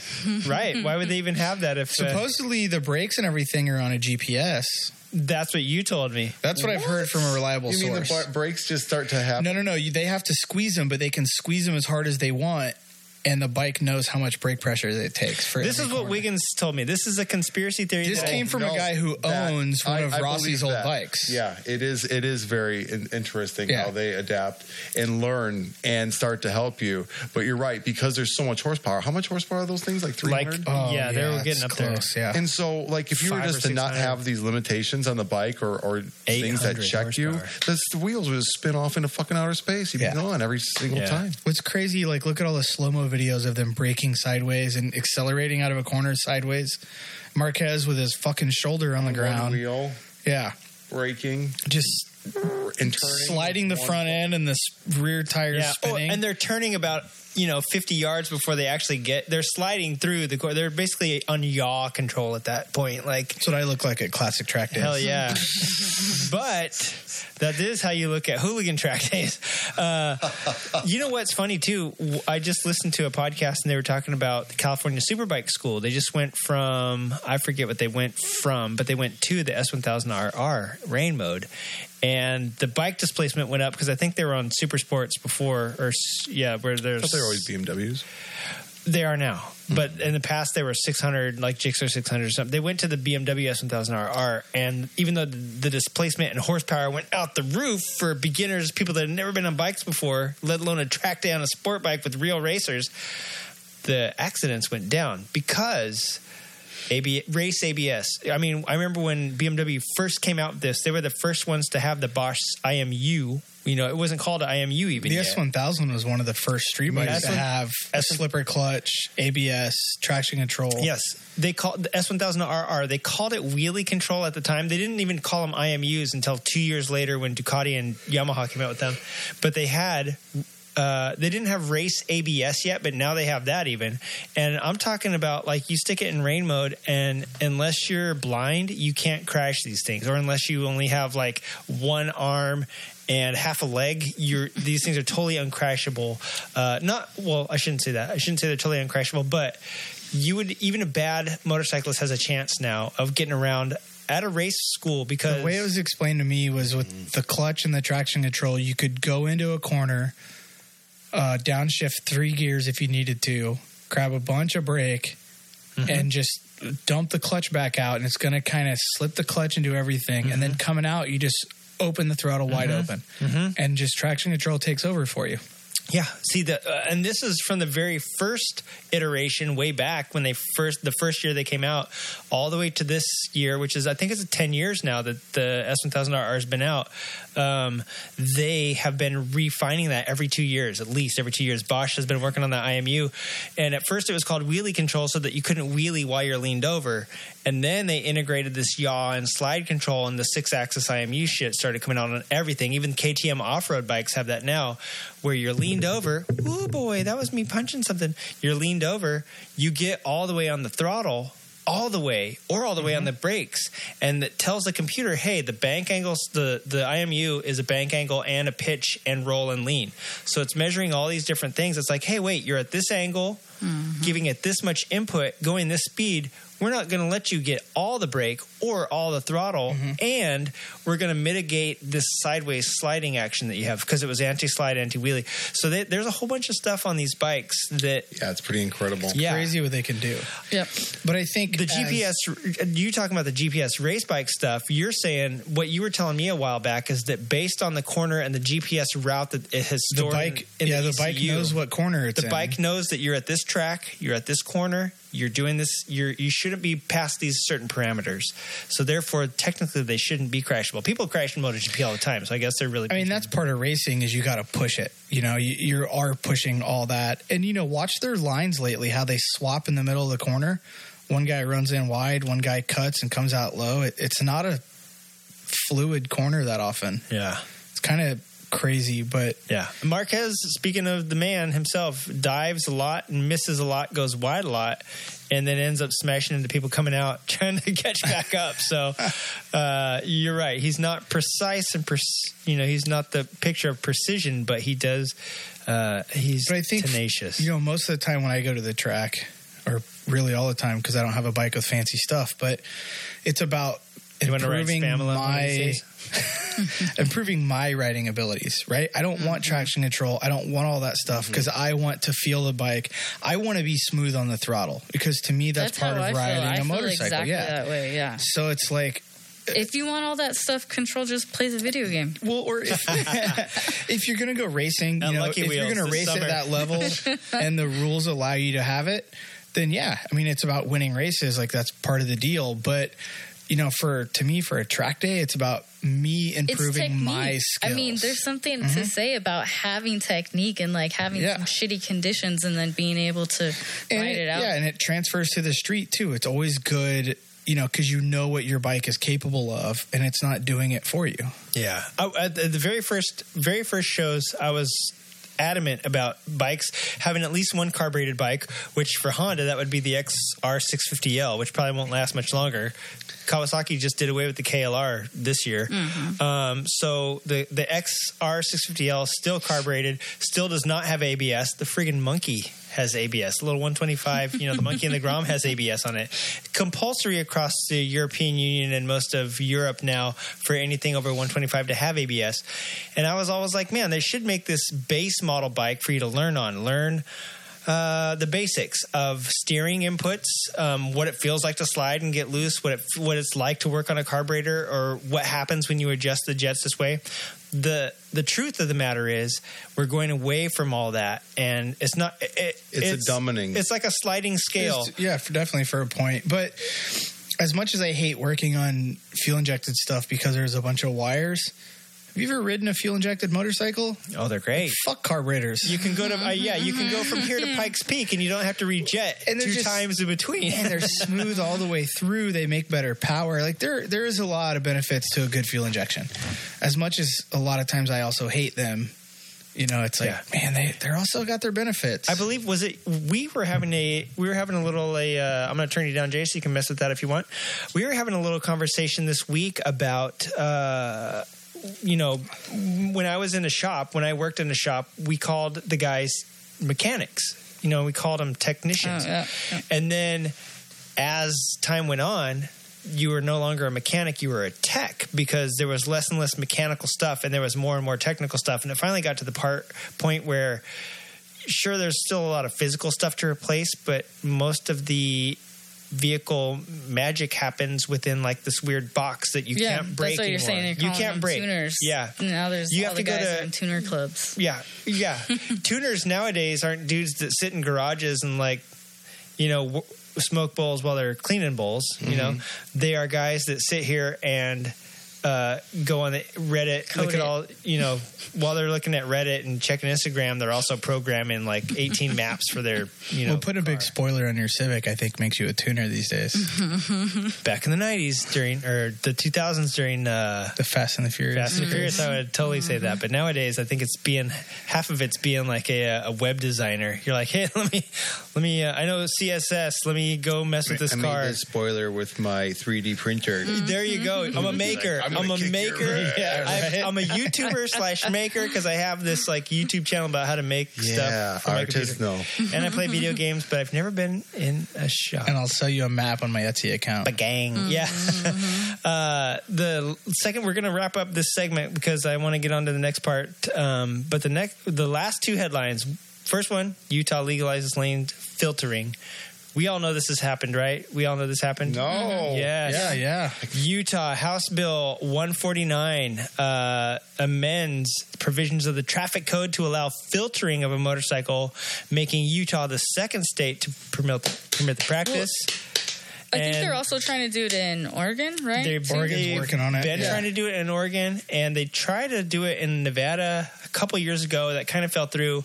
Utah motorcyclists can now travel legally between the same direction lanes and cars, but only when other traffic is stopped, and the motorcycle can only move at 15 miles an hour or less. So it's basically like in California, the speeds Prove it. Driving in an alley. Yeah. Well, but I was going 50. Up to a stoplight and stuff like that. I mean, it's still huge. It's huge. Yeah. Or traffic jam. Yeah. And it's only allowed on roads with speed limits of less than 50, which in Arkansas, even the freeways are like 50. Like 65 is a fast freeway. Well, in Utah, if it's 80 speed limit, you're like, sayonara. Yeah. So still, if it's a, so this is great. Filtering, not only does it, California studies have proven that filtering keeps it safer because if a motorcyclist is in between cars, they can't get rear-ended. When you're behind a car, you're moto sandwich. But if you're in between cars, me and you do unless you're in Jade and you're a ping pong ball, Jade I can of course fuck it up. That's what I'm proven that anything is possible if you try hard enough. But Utah, congratulations! And when you come here, we'll show you how to do it right and at speed. So that's what I have to say about it. And the last headline, of course. The MSMA. I still don't know what that stands for. The motor. I know you don't spell motorcycle with an S, but I'm going to say Motorcycle Marsupials Association. They did solve the they're proposing to solve the aero crisis by splitting the MotoGP class in two. Now, everybody knows Yamaha was not on this list of people that complained, but Aprilia, who even had their own tire spoiler for some weird reason, Aprilia, Suzuki, Honda, and one other one that I can't think of, maybe KTM, basically filed a complaint against Ducati for using a spoiler on the swing arm. Like you said, before there was a lot of trouble with like the little winglet sticking off, and riders were saying, hey, when somebody comes next to me and jabs me in the arm, MotoGP racing can be trading paint. Literally, the winglet's like slicing into my arm as they're going by, or we're banging into each other. Yeah, the doctor's in the house. Yeah, the doctor's in the house. He's got he can pull over and operate on you now. But the thing was, it was a safety concern. Even though they're totally detachable and breakable, and everybody was saying they break away, it was a thing. And so they said, hey, you can't have it. So it sticks off. So the thing was, hey, it sticks off. But what if we have it and then build the fairing out around it? So now you see all these crazy bikes that look like whale sharks out there going around, and that's totally legal. But what about a spoiler on the swing arm? Well, the MotoGP rules were that if it doesn't attach to the body anywhere and it doesn't serve as an aerodynamic, if its primary function is an aerodynamic, then it's not aero. And that's so where they got it. Ducati gets this little scoop because it cools off the tire and it keeps the tire from doing a Loris Baz. Remember, a couple years ago, Loris Baz blew it on the front straight of like Mugello at 180 miles an hour. His tire disintegrated and he went flying because it got overheated. And we know that race tires can't take every single factor into account, and so they do need to be cooled down in order. I'd say there was a flaw in that tire. Well, it could have been. Otherwise, but if it was overheating, it would happen more They often. didn't race on that tire for that because there's always like a couple tires available so that everybody went off of that tire immediately when that happened. He was like the only one running it. So this is a spoiler to keep it's not a spoiler. This is a duct to keep the tire cool. So what's going to happen if they go with this proposal for next year, the MSMA, the Motor Ciclismo Marsupio Estacionado, if the proposal is approved, MotoGP will host 2 races each Sunday, one for the MotoGP Aero Championship and one for the MotoGP Plane Championship. I know that. I feel like I'm sorry to interrupt you, but you're fine. I got fucked here because I thought you said that the rule already went into effect. Is what I was guessing. I was basing my guess on. I would have known the doctor. You didn't say it was a proposal. You totally pulled the wool over my eyes. This says they solved the Aero crisis by splitting it in 2. Here's a couple problems. So if that were to happen, you're going to have the same riders and the same teams, and they're all just going to have 2 bikes. Rossi's going to race Aero in the morning, and then they're going to race non-Aero in the afternoon. What do you hate about Moto America? The other problem you're going to have is you can't fill the fucking grid the way it is. So you want to split the grid in half? Actually, the grid's maxed out at 16, right? Yeah, what are there? How many people are going home every week? 16. Yeah, so don't do 8 and 8. That makes no sense. What you're going to do is you're going to have 16 Aero bikes, and those same 16 teams or 8 teams, same 16 riders are going to do a non-Aero race. That's why that's a bunch of bullshit. They're sort of calling their Wiggins, what do you hate about Moto America and like World Superbike and all that great stuff? They can't fill the grid? No, I thought you hated that there was 2 races. Oh, like Saturday and Sunday? Sure. Did I ever say that I hated that? Yeah, you did. I don't think I said I hated that. You did. I'll bring up the tape. We do that in our month. God, it's going to take me so long. I was probably ranting. I don't really hate that. Yeah. Because you were saying, like, why would you come out one day and race it and then come back the next day and race it again? Like, why not do it all in one day for the fans? Oh, maybe. I don't know. I change my opinion often. Oh, let's do it. Let's change it. So what do you hate about this? But you're not going to split your grid in half. All that's going to do is either... They're not going to split it in half. You're right. You're going to require all your teams to have more bikes, and all your riders are going to race 2 different bikes. What's going to happen is all the people that complained before because the aerodynamics was driving costs through the roof are now not going to complain. They're just going to do it. And then the other class is just going to be World Superbike Moto 2.5. Moto 2.5. Yeah, right. Exactly. So that's a nuts proposal. It doesn't make sense. Yeah. It's not going to matter. Do you think they're going to pass it? I'm going to read this article later. No, I don't think it's even going to pass. I skimmed the headlines. I think I didn't know that the rule already, it could not be aerodynamic. That's where, so what I had seen on it, they were worried about the points, like giving Dovizioso the points for the win, right? They were yanking his points. And my thing was, if it was legal when you started the race, you can't take his points away.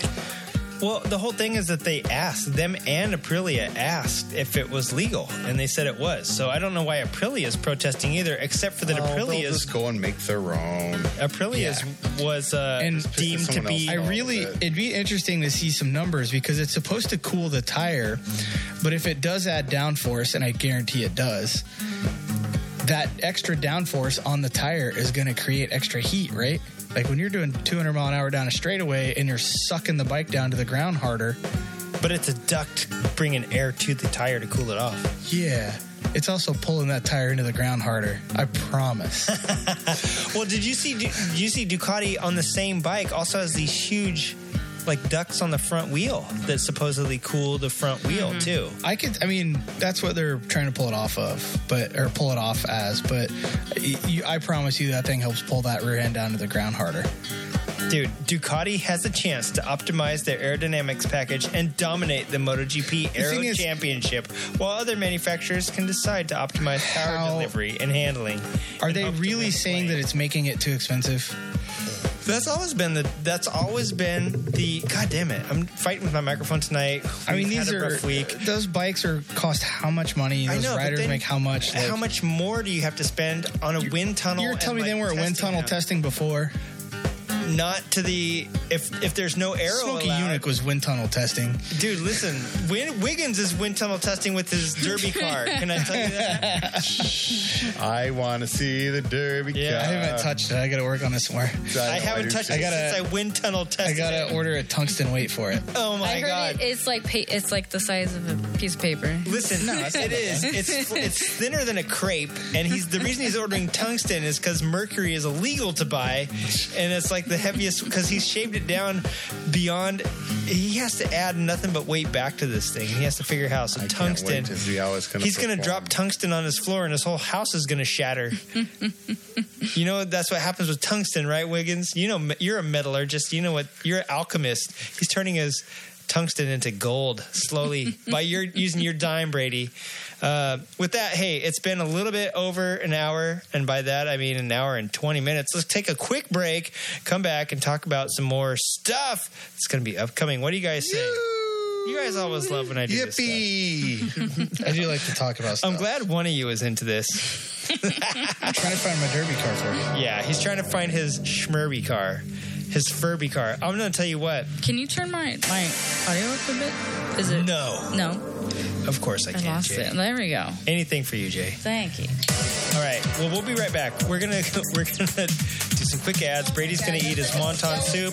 I'm gonna turn all our microphones down so you don't have to listen to these guys. Listen, you guys want to win a race. You guys want to win a real race. You don't need tungsten weights.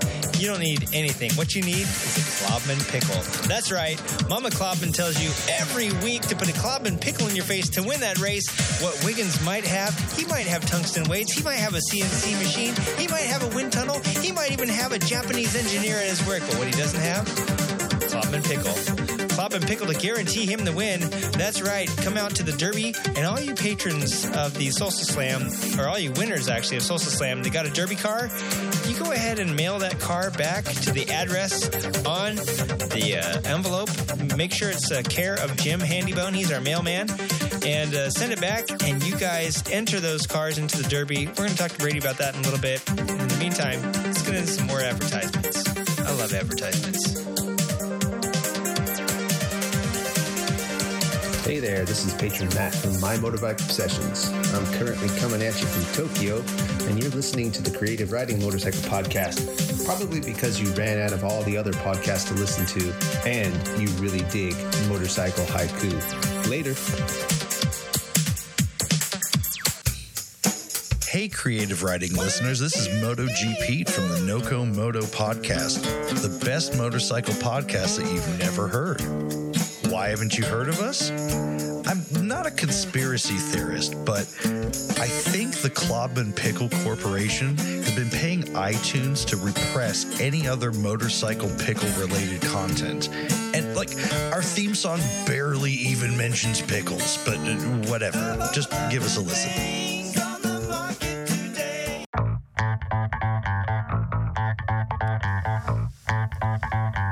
For over 125 and a half years, no pickle has been more trusted by motorcycle champions everywhere than Klobman pickles. You want to win your race? Put a Klobman pickle in your face.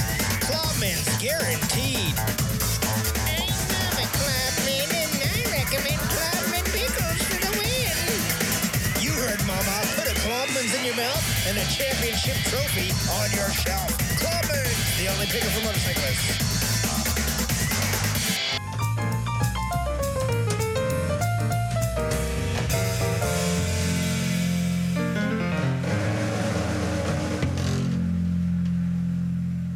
All right, everybody, we're back. We've been recording the whole time. We got your deepest, darkest secrets. Thank you, and we needed that break. Brady was really into that Kobe beef. Working out. I've got them turned down. I love how they're talking like you can hear them, but you can't. I can. They're yelling things in the studio, in the Garagio, and it's annoying. All right, Brady, you've been working out, but you've also been eating loads of Kobe beef. Tell us about it. Tell us about your fitness. You're getting ready for the ARMA races that are coming up. The Corsa Moto Classica. When is that going to be happening? Corsa is the April 26th through 28th. ARMA races out at Willow Springs. Yeah. And if you're if you haven't ever experienced the Corsa, and if you're into motorcycling, especially vintage motorcycling, you might want to check it out. And vintage, nowadays, vintage is like 90s, right? I mean, there's some really good stuff out there. When I was vintage, it was like riding on the back of a Stegosaurus. But you've got some really hot bikes out there. And I mean, some of the stuff that even my friends that race with Arma, I see some of the stuff they bring out there, and it just blows me away. Patch, he's who I'm thinking of. His carbon fiber made in the garage. All the stuff he runs. His Ducati is beautiful. Oh, it's such that Honda bike. 500, that little it wasn't two-stroke, but it was that air-cooled 500 that he had for a while too. I'm trying to think of that bike. Is that the one that was always just breaking all the time? It was just, it was probably breaking all the time, but it was beautiful. He handmade every single thing from the frame to the fairings. The motor was the only thing he didn't make. And the rubber from the tires, he might have went down to Mexico and got some rubber from the rubber trees. Yeah, from the rubber trees. Yeah, like the Olmecs used to use to make rubber balls out of. Anyway, I mean, it's amazing. You see one-off stuff, you see vintage stuff, you see stuff that people put in museums and garages around the globe. You see very expensive bikes out there. Yeah, you can. There still is a dinosaur class that you rarely see anybody anymore, but. I think your Class C bikes are the oldest ones out there. Yeah, called the dinosaur class because of the age of the riders, not the bike, right? I guess that's true, isn't it? I think it used to be the age of the bike. But, okay. There's a lot of old guys out there, too. Older than that. Yeah. I guess there's some people that are racing old Vela sets and stuff. I guess they're probably 50s. Yeah. 50s type stuff. But, you'll see all that Class C, and then you'll get into the GP stuff, and then the Sportsman, and the vintage Superbike. And then the next-gen Superbike, and a bunch of modern classes. And there's sidecars. Yeah, sidecars. Yes. Listen, I've been following an account on Instagram that I'm going to tell you about, and it's Who the F-U-C-K is Lady 15. I don't know why I'm keeping this clean. I feel like there's going to be a kid listening to this one for some reason. I have no idea why. F him. No. Yeah. Or her. I think it's a her for some. I have this feeling. You know, remember those movies? Who's Lady 15? We got a... Yeah. Yeah, no. We know her very, very well. I don't know her first name off the top of my head, but Betsy. She's totally cool. Betsy or Betty? Betsy. Yeah. Betsy. I want to say it's Betsy, but it could be Betty. I think it's Betty. Yeah, and her her co-driver is she's Red gonna whack Fury. me on the head. But all the sidecar people hang out together. They're a very, very tight-knit group. They are a clique. They don't hang out with anybody else. If you want to go hang out with sidecar people, you got to go down there. One of the people that drive sidecar is Bernard Jahuli. I hope I didn't mangle his last name. He is the lead mechanic and tech for Michael Rudder. The comedian? Alonzo Bowden? No. Jay Leno. So he runs the whole ship at Jay Leno's Wait, you garage. think Jay Leno's funny? He was a comedian. And Jay Leno, you asshat! And he, you big-chinned asshat. It's a really odd crew with all of them, and they're just a part of it. And Betty, I'm pretty sure it's Betty and her friend who raced. They are just so fucking into it, man. The Red Fury. They're way into it. Yeah, they are really my heroes. They are really cool. If they'll be at Willow and you could get their autograph. I'm going to go. I'm going to actually ask her if she has a spare, if there's like 1 inch you should ask her to take you on a taxi ride. Dude, I would melt. Usually if you give them a nice donation, it helps them out with gas. A donation? Like what? Race gas. Are they going to be at the track day or just at the race? Dude. They're just going to be at the race. Oh. As far as I know. They live in Portland. Miss B, I'm going to call her Miss B because that's Miss B.A., Miss Badass, right? She used to be an MMA fighter or a cage fighter or some sort of fighter from what I see. Really? From what I saw on her Instagram feed. I don't know. We haven't hung out. Now, she's Caroline, if Caroline were here, she'd be able to really drop some knowledge because she hangs out with the gals a lot. She goes over there and smokes cigarettes with them, and I'm like, why are you smoking cigarettes with everyone? Yeah. Smoking's not healthy. And if you're a racer, I don't condone it, but your nerves have got to be wrecked if you're going 300 miles an hour around the fastest track in the West, which is Willow Springs. Speaking of which, you have a practice day coming up for that, don't you? If you are racing Arma and you want to get a practice day in, you have one coming up pretty soon. Yeah, a little track day. It's April 7th, so it's next weekend. So we're super pumped. We're heading up to the ranch to go plan. It's 2 days. I mean, it's 2 days, and I will have left. I'm going to leave 2 days in the past from right right now. I feel like we're so. I'm Doc Brown right now, and you're my Marty McFly.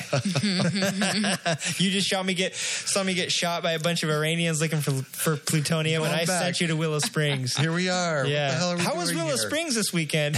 How was Classic Track Day? You've already been there. Messed up. Yeah, now you come back.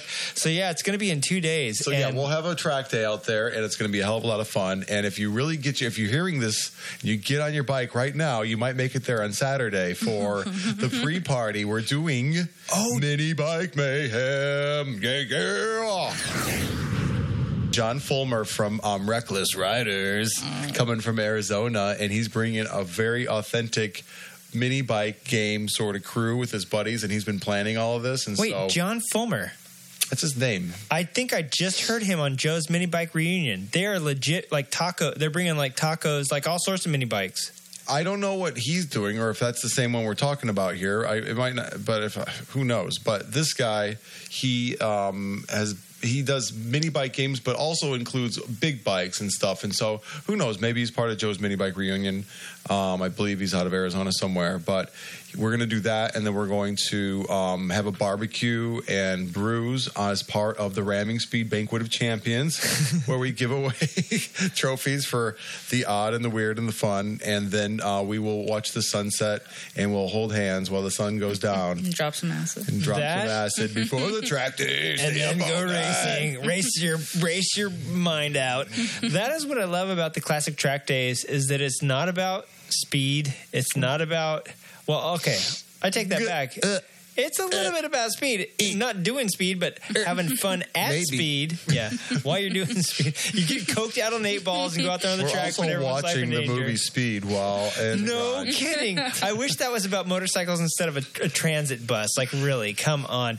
But I love the fact that you guys aren't just... You're not just going out there. You're not just ego. It's a less of an ego driven. It's about the camaraderie, but it's also about, you can go to a track day and any of these other track days and not be dicks, but you just find out at a lot of track days it's very ego driven, and there's a lot of dicks. So you don't know what time you're going to go to this track day, but maybe the next one you're not feel so great to be there because you got to deal with asshole number 3 down the 3 garages over. Quite literally full of dicks. Mm-hmm. And what I like about Classic Track Days is that there's some vaginas riding bikes around there too. There's a lot of vaginas out there. My friend Carrie Crest will be there.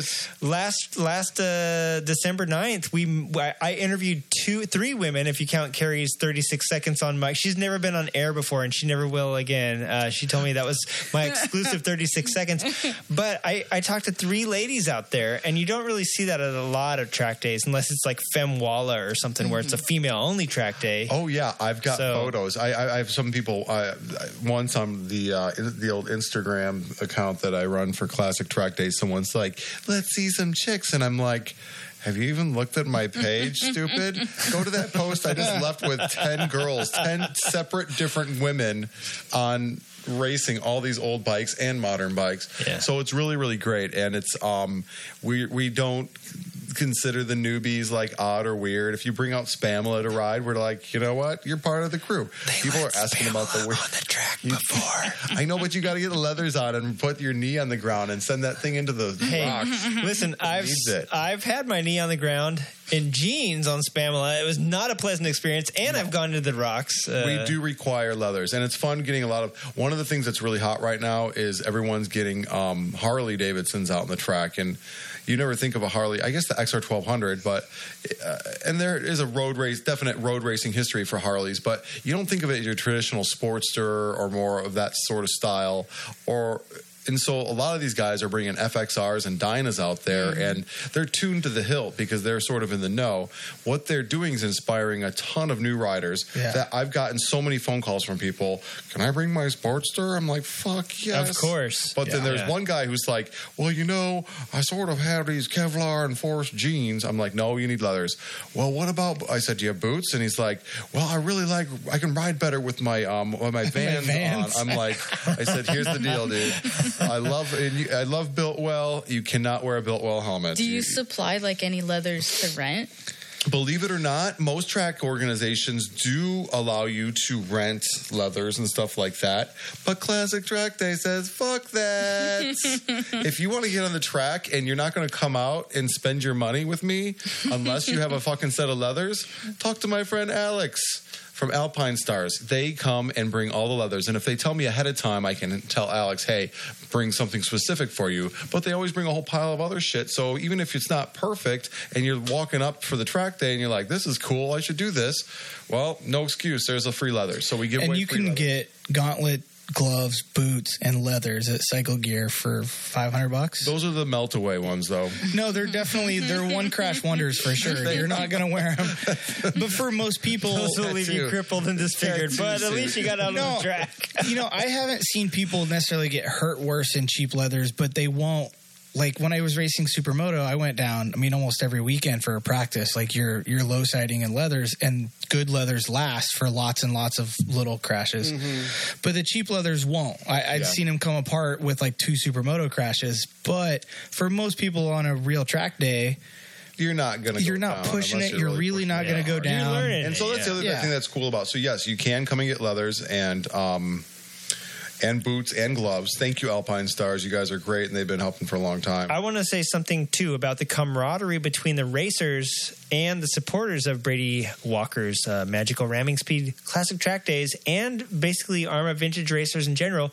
You don't want to go out there by yourself and race. You want a class to race with you. So I've been at a couple different courses over the years where people were like, hey, my boots just got trashed. 18 people are like, hey, what size you wear? Last time we went, Wiggins' buddy was like, hey, I might have a pair of leathers that fits you, junkie. And my friend Carrie was like, hey, I have this friend Adriana who's about your size. And she just got new leathers. Her old ones are not damaged. You might fit them. And so whatever, people are so willing to help. I would have looked like I would have stuffed some Kleenex in the front to fill out the front because there are women's leathers for sure. But I would have had no shame in riding. People you should have seen the set of leathers that I got for when I got my racing license. I was scrambling because I didn't think it was going to happen. I got Swanee on the phone, and he's like, motherfucker, you're going to race in the week, and you got to take the course and all this shit. Luke Connor brought his little CB350 they called the whore bike because they just let everybody ride it, and everyone get their license on it and the whole 9 yards. A week before the show, I found some guy out in Antelope Valley, sold me his set of wonky-ass leathers for $50, and they were nice Z leathers that were custom made for him. But for me, I looked like I was the Hulk breaking out of them, You are They were so ugly, gray, and weird, and I was all just like, I look like a space fucking moon man. It was hilarious. I did not look cool at all. I looked like I was just like, and I was back with a VVMC then, and I remember the year before I said, we went out there. We would take mushrooms and party and make Corsa. We go out and have a blast. We would just camp out overnight, have bonfires, get stupid on our little mini bikes out in the field. Anyway, I said, I'm going to go do this next year. And everyone's like, yeah, me too. Me too. I'm like, well, next year's here. I'm the only one doing it. And I said, here we go. We're going to go do it in this fucking traditional Brady whack-ass style. And do you know what? It doesn't fucking matter because once you're out there on the track and you're actually pushing the bike and having fun and you can ease into it with us, there's not really a lot of ego involved, but there are some people that are super fucking fast and really, really good. For instance, Michael Woolaway from Deus is bringing his Moto 2 bike. I think it's a what's the bike that he is Suitor, right? Suitor is that? Suitor is yep. It's a motorcycle, right? It's a 2-stroke. It's a 500. That's a 2-stroke 500, yeah. And he's bringing that to the track day. That's not a Moto 2 bike, is it? I thought it was something. I thought it was just like a repop of what used to be a MotoGP bike. Maybe it is a MotoGP bike. Who knows? I don't know enough about it because I'm not a geek like that. But he's bringing that's a really super awesome rad, bike, though. And it's super insane. I've got people bringing old Nortons. I have people bringing lots of. I'm bringing some guys said, can I bring my FC 1200 and like a lot of really oddball bikes. One guy's bringing a BMW 1200 adventure bike to ride around. Right. And I'm like, this is great. So, that's the cool thing about Classic Track Day. It's like inclusive and everyone's coming. There's a handful of modern bikes that are out there, but we just have a ton of fun. And for people that want to come out and learn more about their bike, there's Brian and a few guys put on a little free training session for you, get you on the track without, feeling totally weird. But the new group is you'll see a lot of them are very, very, very, very slow. It's fun to watch them and figure it out until they get to the straightaway for the first time, and all the guys on super fast bikes, it's just like a whole swarm of guys, and then they get to turn one and they're going like 20 miles an hour. How often are you trying to do these? For the last couple of years, we've done 6 a year. So we'll do this one on April 7th. We're going to do one on June 8th at Big Willow. And then in August, I think it's 24th, 25th, we're doing the Carnival of Speed, where we do Big Willow on Saturday and Streets of Willow on Sunday. And then I believe the next one after that is the weekend before Halloween. So we call that the Spooktracular. And for both the Carnival of Speed and Spooktracular, we have lots of fun surprises and themed weirdness going on just to add to it. All the old guys with like fast bikes that come for the track day, they don't understand. They're like, when do we get to go on the track? Why are you riding on the track in costumes, assholes? Come back here. Let's just go fast and be cool. But for most, everyone gets it and they're all having a good time. That's awesome. I can't make it out this time, but I'm definitely going to try to get out anytime you want to come. You will have a blast. So and you bring that big yellow bike. Yes. Oh, yeah. And I'm going to dress up as a banana. Yeah. That would be great. Yeah. People wouldn't complain. On a banana. I think that's like that's a Russian website, Bananas on Bananas. You know what? And I have to say, years ago at the Corsa, my buddies and I, we camped out. We stayed there. We rode out on the track at night after, it was party times. Oh, and yeah. Brady Walker's track days are a little bit more responsible than that because there's so much awesomeness happening in the pits. People don't want to go out on the track. But the thing is that it's like, I don't know. It's just like it's being with family and friends. It's everything wrapped up in one experience. For a lot of people that don't go out the desert very often too, it's kind of the nature factor is really there. We try to take advantage of the whole track. I'm really feel blessed that I've made friends with them and they let us do whatever the hell we want, unbelievably, from the flat track to the different road racing courses, and just being like, hey, can we just go drive up the mountain over there? He's like, yep, no problem. It is just a fun getting out there, and at night though it's a big sky and the mountains and sunsets, and it's the desert, so it's sort of a brutal place, but we have a lot of fun with it. So it's great for spectators. I think it's good, especially if it's your first track day. It's more inviting than most. And if it's not your first track day, it's still a more relaxed, more fun environment. And you can still go fast. Yeah. We don't have timings. We don't have... I only allow a few modern bikes come in just because I vet them all and everything. But, there's still fucking guys on, vintage sewer bikes that are going extremely fast. So... And people that know each other are, they're rubbing and having a lot of fun, So since I'm a noob, I've never been to the track. You mentioned that there's like a training. Somebody does a free training. So, is that before? Brian Hertzfeld? No, that's before anyone gets on track. He takes everyone to the classroom, sort of gets Q&A, figure out where everyone's at, sort of shows you the lines. And so for the first time, the Group C goes out. Even if you're not brand new, you're just in the slow group because, hey, I'm just trying to have a fun day here. They do a lead and follow on a very slow lap around the whole track, come in, show everyone. The biggest thing for the class is the safety procedures. They're not going to go out there like California Superbike School and show you how to drag a knee. They're going to be like, listen, if you're at this point and you're still standing up, you're going off the track. So what you need to do is lean, around this area, and you can turn. But also... how to get off the track, what happens if your tire pops, or your wheel flies off, get a hand up, let someone know that something's happening, show you how to get off the track, how to get on the track in a safe manner. And then the second round is usually going up and saying, hey, does anyone have any questions? What do you feel? What are you thinking? What are you feeling? Is anyone getting it? And usually Brian gets sometimes frustrated because he wants to put on a real school kind of program, but he's like, yeah, usually by the fourth time, everyone's gone. They're not coming back because they're having too much fun. So is that the day of or the day before? It's the day of, and it's throughout the program, and it's mostly it's mostly engaged by the rider. Like Brian's not sitting there and twiddling his thumbs if people don't want to be there and they just want to go out and have fun. And because we're not these crazy ass maniacs that allow a lot of bullshit to happen and dangerous stuff. Everyone can go out in a very safe manner. A lot of people think that going out in a track means it's very seriously fucked up and crazy, and it's just like, I can't go on the track. I'm like, you can ride spam a lot on the track. You could ride a 90cc bike on the track. You're not going to be leaning over, and you've got this sea of pavement to work with, and and we do it with our mini bikes. But for someone who's never been on a big wide street like that, it's like driving down Huntington Boulevard, or think of something huge, or Wilshire, and having the whole thing with no lanes and no cars all to yourself. Just think how amazing that is. So what it is you're going to start learning how to go faster, but it's at your own pace. And if you're in the slow group, you've got all day, and everyone's really nice, because that's one of the things I stress is, like, unless you guys know each other, you can't go out there and start freaking people out. We're going to yell at you, and don't be knuckleheads. But for most everybody in that beginner group, they're very timid and very cautious, and so they're like, here, you want to go by, or whatever. But a lot of the guys that are on the super fast bikes, like people that are new to the track, they'll progress pretty quickly if they know what they're doing on the street.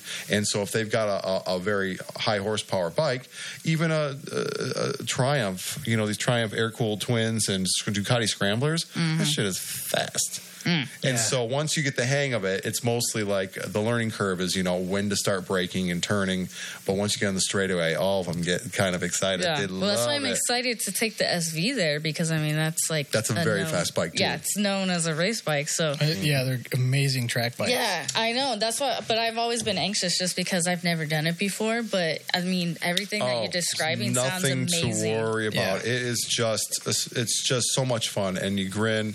And everyone in the pits is really, really nice. And it's not just take away from other track days. I'm sure other people have that same kind of experience, but I just find that we've sort of mitigated that right from the very beginning with what we were trying to accomplish. And so now, maybe other track days say that we're the big pussy track day. Well, that's fine with me, because everyone's smiling and have a good time.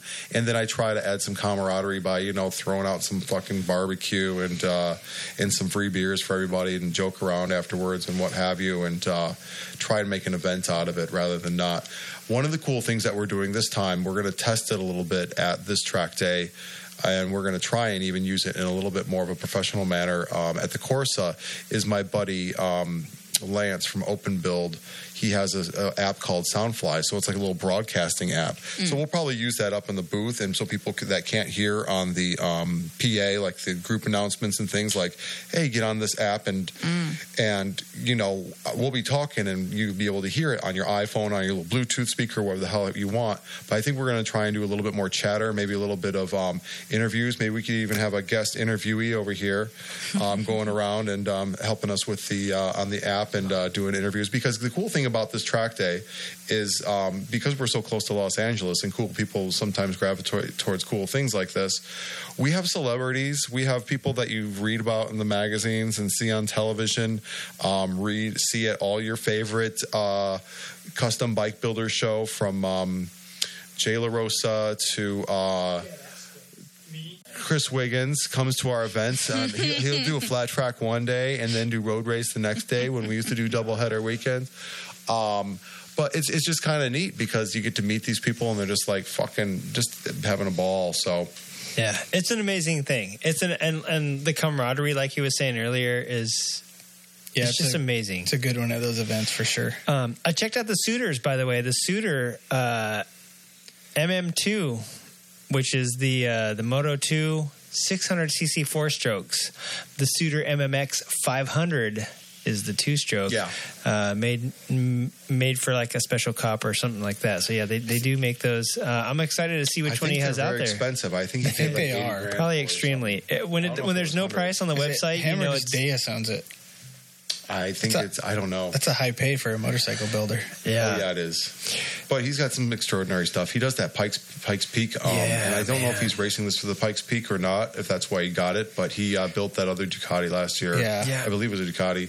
It started as a Hyper Motard, I think he said. Yeah. For Pikes Peak, they have to have one-piece bars now. Yep. And they have to come with one-piece bars from the factory. Yep.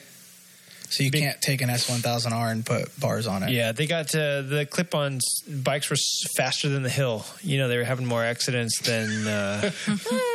Yeah, that's the thing with all this technology. Bikes are getting so fast, and the landscape never changes, so they become faster than the coefficient of friction.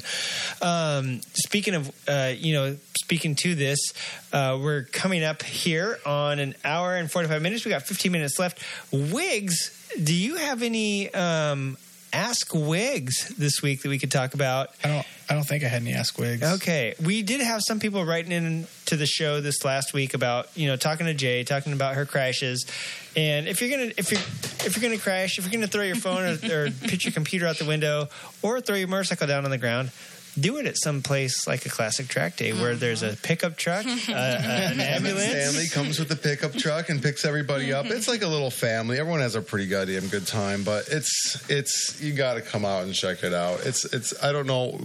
Sometimes you might have heard me talk about like how hard it is when you're trying to get something going and you want to make a couple bucks off of it or something as a business, or you're trying it out. This thing, we just let it go organic, and it's been 4 years, and we sort of just have eking around. So we try to do like the last couple of years was 6 of them, because I want people to yearn for it. Like, what's the next one? And so give them a couple months in between. And plus, it's hard to get everyone out and get the grid stacked big. Yeah. But it just has grown organically, and the cool people have just found it. Because I really haven't done much more promoting. Just being like, yeah, it's cool. You're all, hey, Creative Riding will take care of it if I tell them about it. We're going to get six people. Well, that's how you know it's good, because if it grows organically and word of mouth, I mean, if something spreads by word of mouth, that means it's solid, Yeah. Yeah. And it's just, you just can't beat the people. The people are really nice. Right. And I do want to say, though, right now is the best time to get out and ride. There's so much stuff coming up. Brady has many events coming up. The Classic Track Day, followed immediately by the Corsa, which is like 2 weeks after the Classic Track Day. After that, patrons. The Californian. I mentioned it earlier. If you were a prize winner, please send your hate mail and your derby car back to the email or back to the address on the envelope, and I'm gonna enter it. I will pay for you to be part of this derby thing, because I want to see what you guys send back. I want to see Brady's event grow. I plan on entering. I think it'll be fun. I don't know what to expect at all. It's going to be awesome. I just can't see it not being awesome. Wiggins is going to be sad because he's going to win, but it's because he's going to be racing against a bunch of turds. Burn his car. And like Ghostbuster car. We're not going to televise this thing. We'll be like, Wiggins, your car blew up on the starting line. The winner of Solstice Slam's a drag racer, so I'm sure, hopefully he sends us back. Hopefully he sends us back. I'm sending off a couple to Japan. Yeah, I know. I was surprised when you said you shipped them to Japan. If you want to check them out, Brady, if they want to buy them directly from you, you got to hurry up. It's only 4 weeks, and I tell you what, you do get fucking lazy with this thing. You got to sit down, get an 8-ball of Coke, and no beer. Keep that away. It's the same way this show was put out. You just smoke some grass and just really get that fucker done. Because I did work on mine. And I want to say thank you guys for coming out to the little session I had at Lucky Wheels. We did that session we might have talked about last time I was here, a creative session, and I said, if there's one person that Caroline's like, what's going to happen? I said, well, if one person actually comes because they're interested in buying a car and actually doing the derby, I think I will have done something here. And that's exactly what happened. Besides you guys coming out and supporting, which I thank you so much for humoring me, we had one guy come out and buy a car, and he's like, we're going to do it. I'm like, fucking A, this is great. Yeah, that's cool. But the thing is it's you got to get on it, because I spent that 2 hours working on my car, and I put it on the shelf. So I got my Dremel tool in the mail today. I got the cordless one. Thank you, Sean, for telling me the cordless one. I do it, and I zen out, and I have you can go to Starbucks. As long as it's got Wi-Fi, your Wi-Fi Dremel will work, and you can do it. Just in the middle of Starbucks, just standing on it. Dude, I produce so much sand Listen, in Oregon, that would be perfect. He's like an urban lumberjack. They're like, yeah, man, respect. You wore a flannel. Can I get a couple of those flakes for my coffee there? Give me some protein. Yeah, a little... it's a tree, and you sprinkle, the latte design, and you sprinkle sand.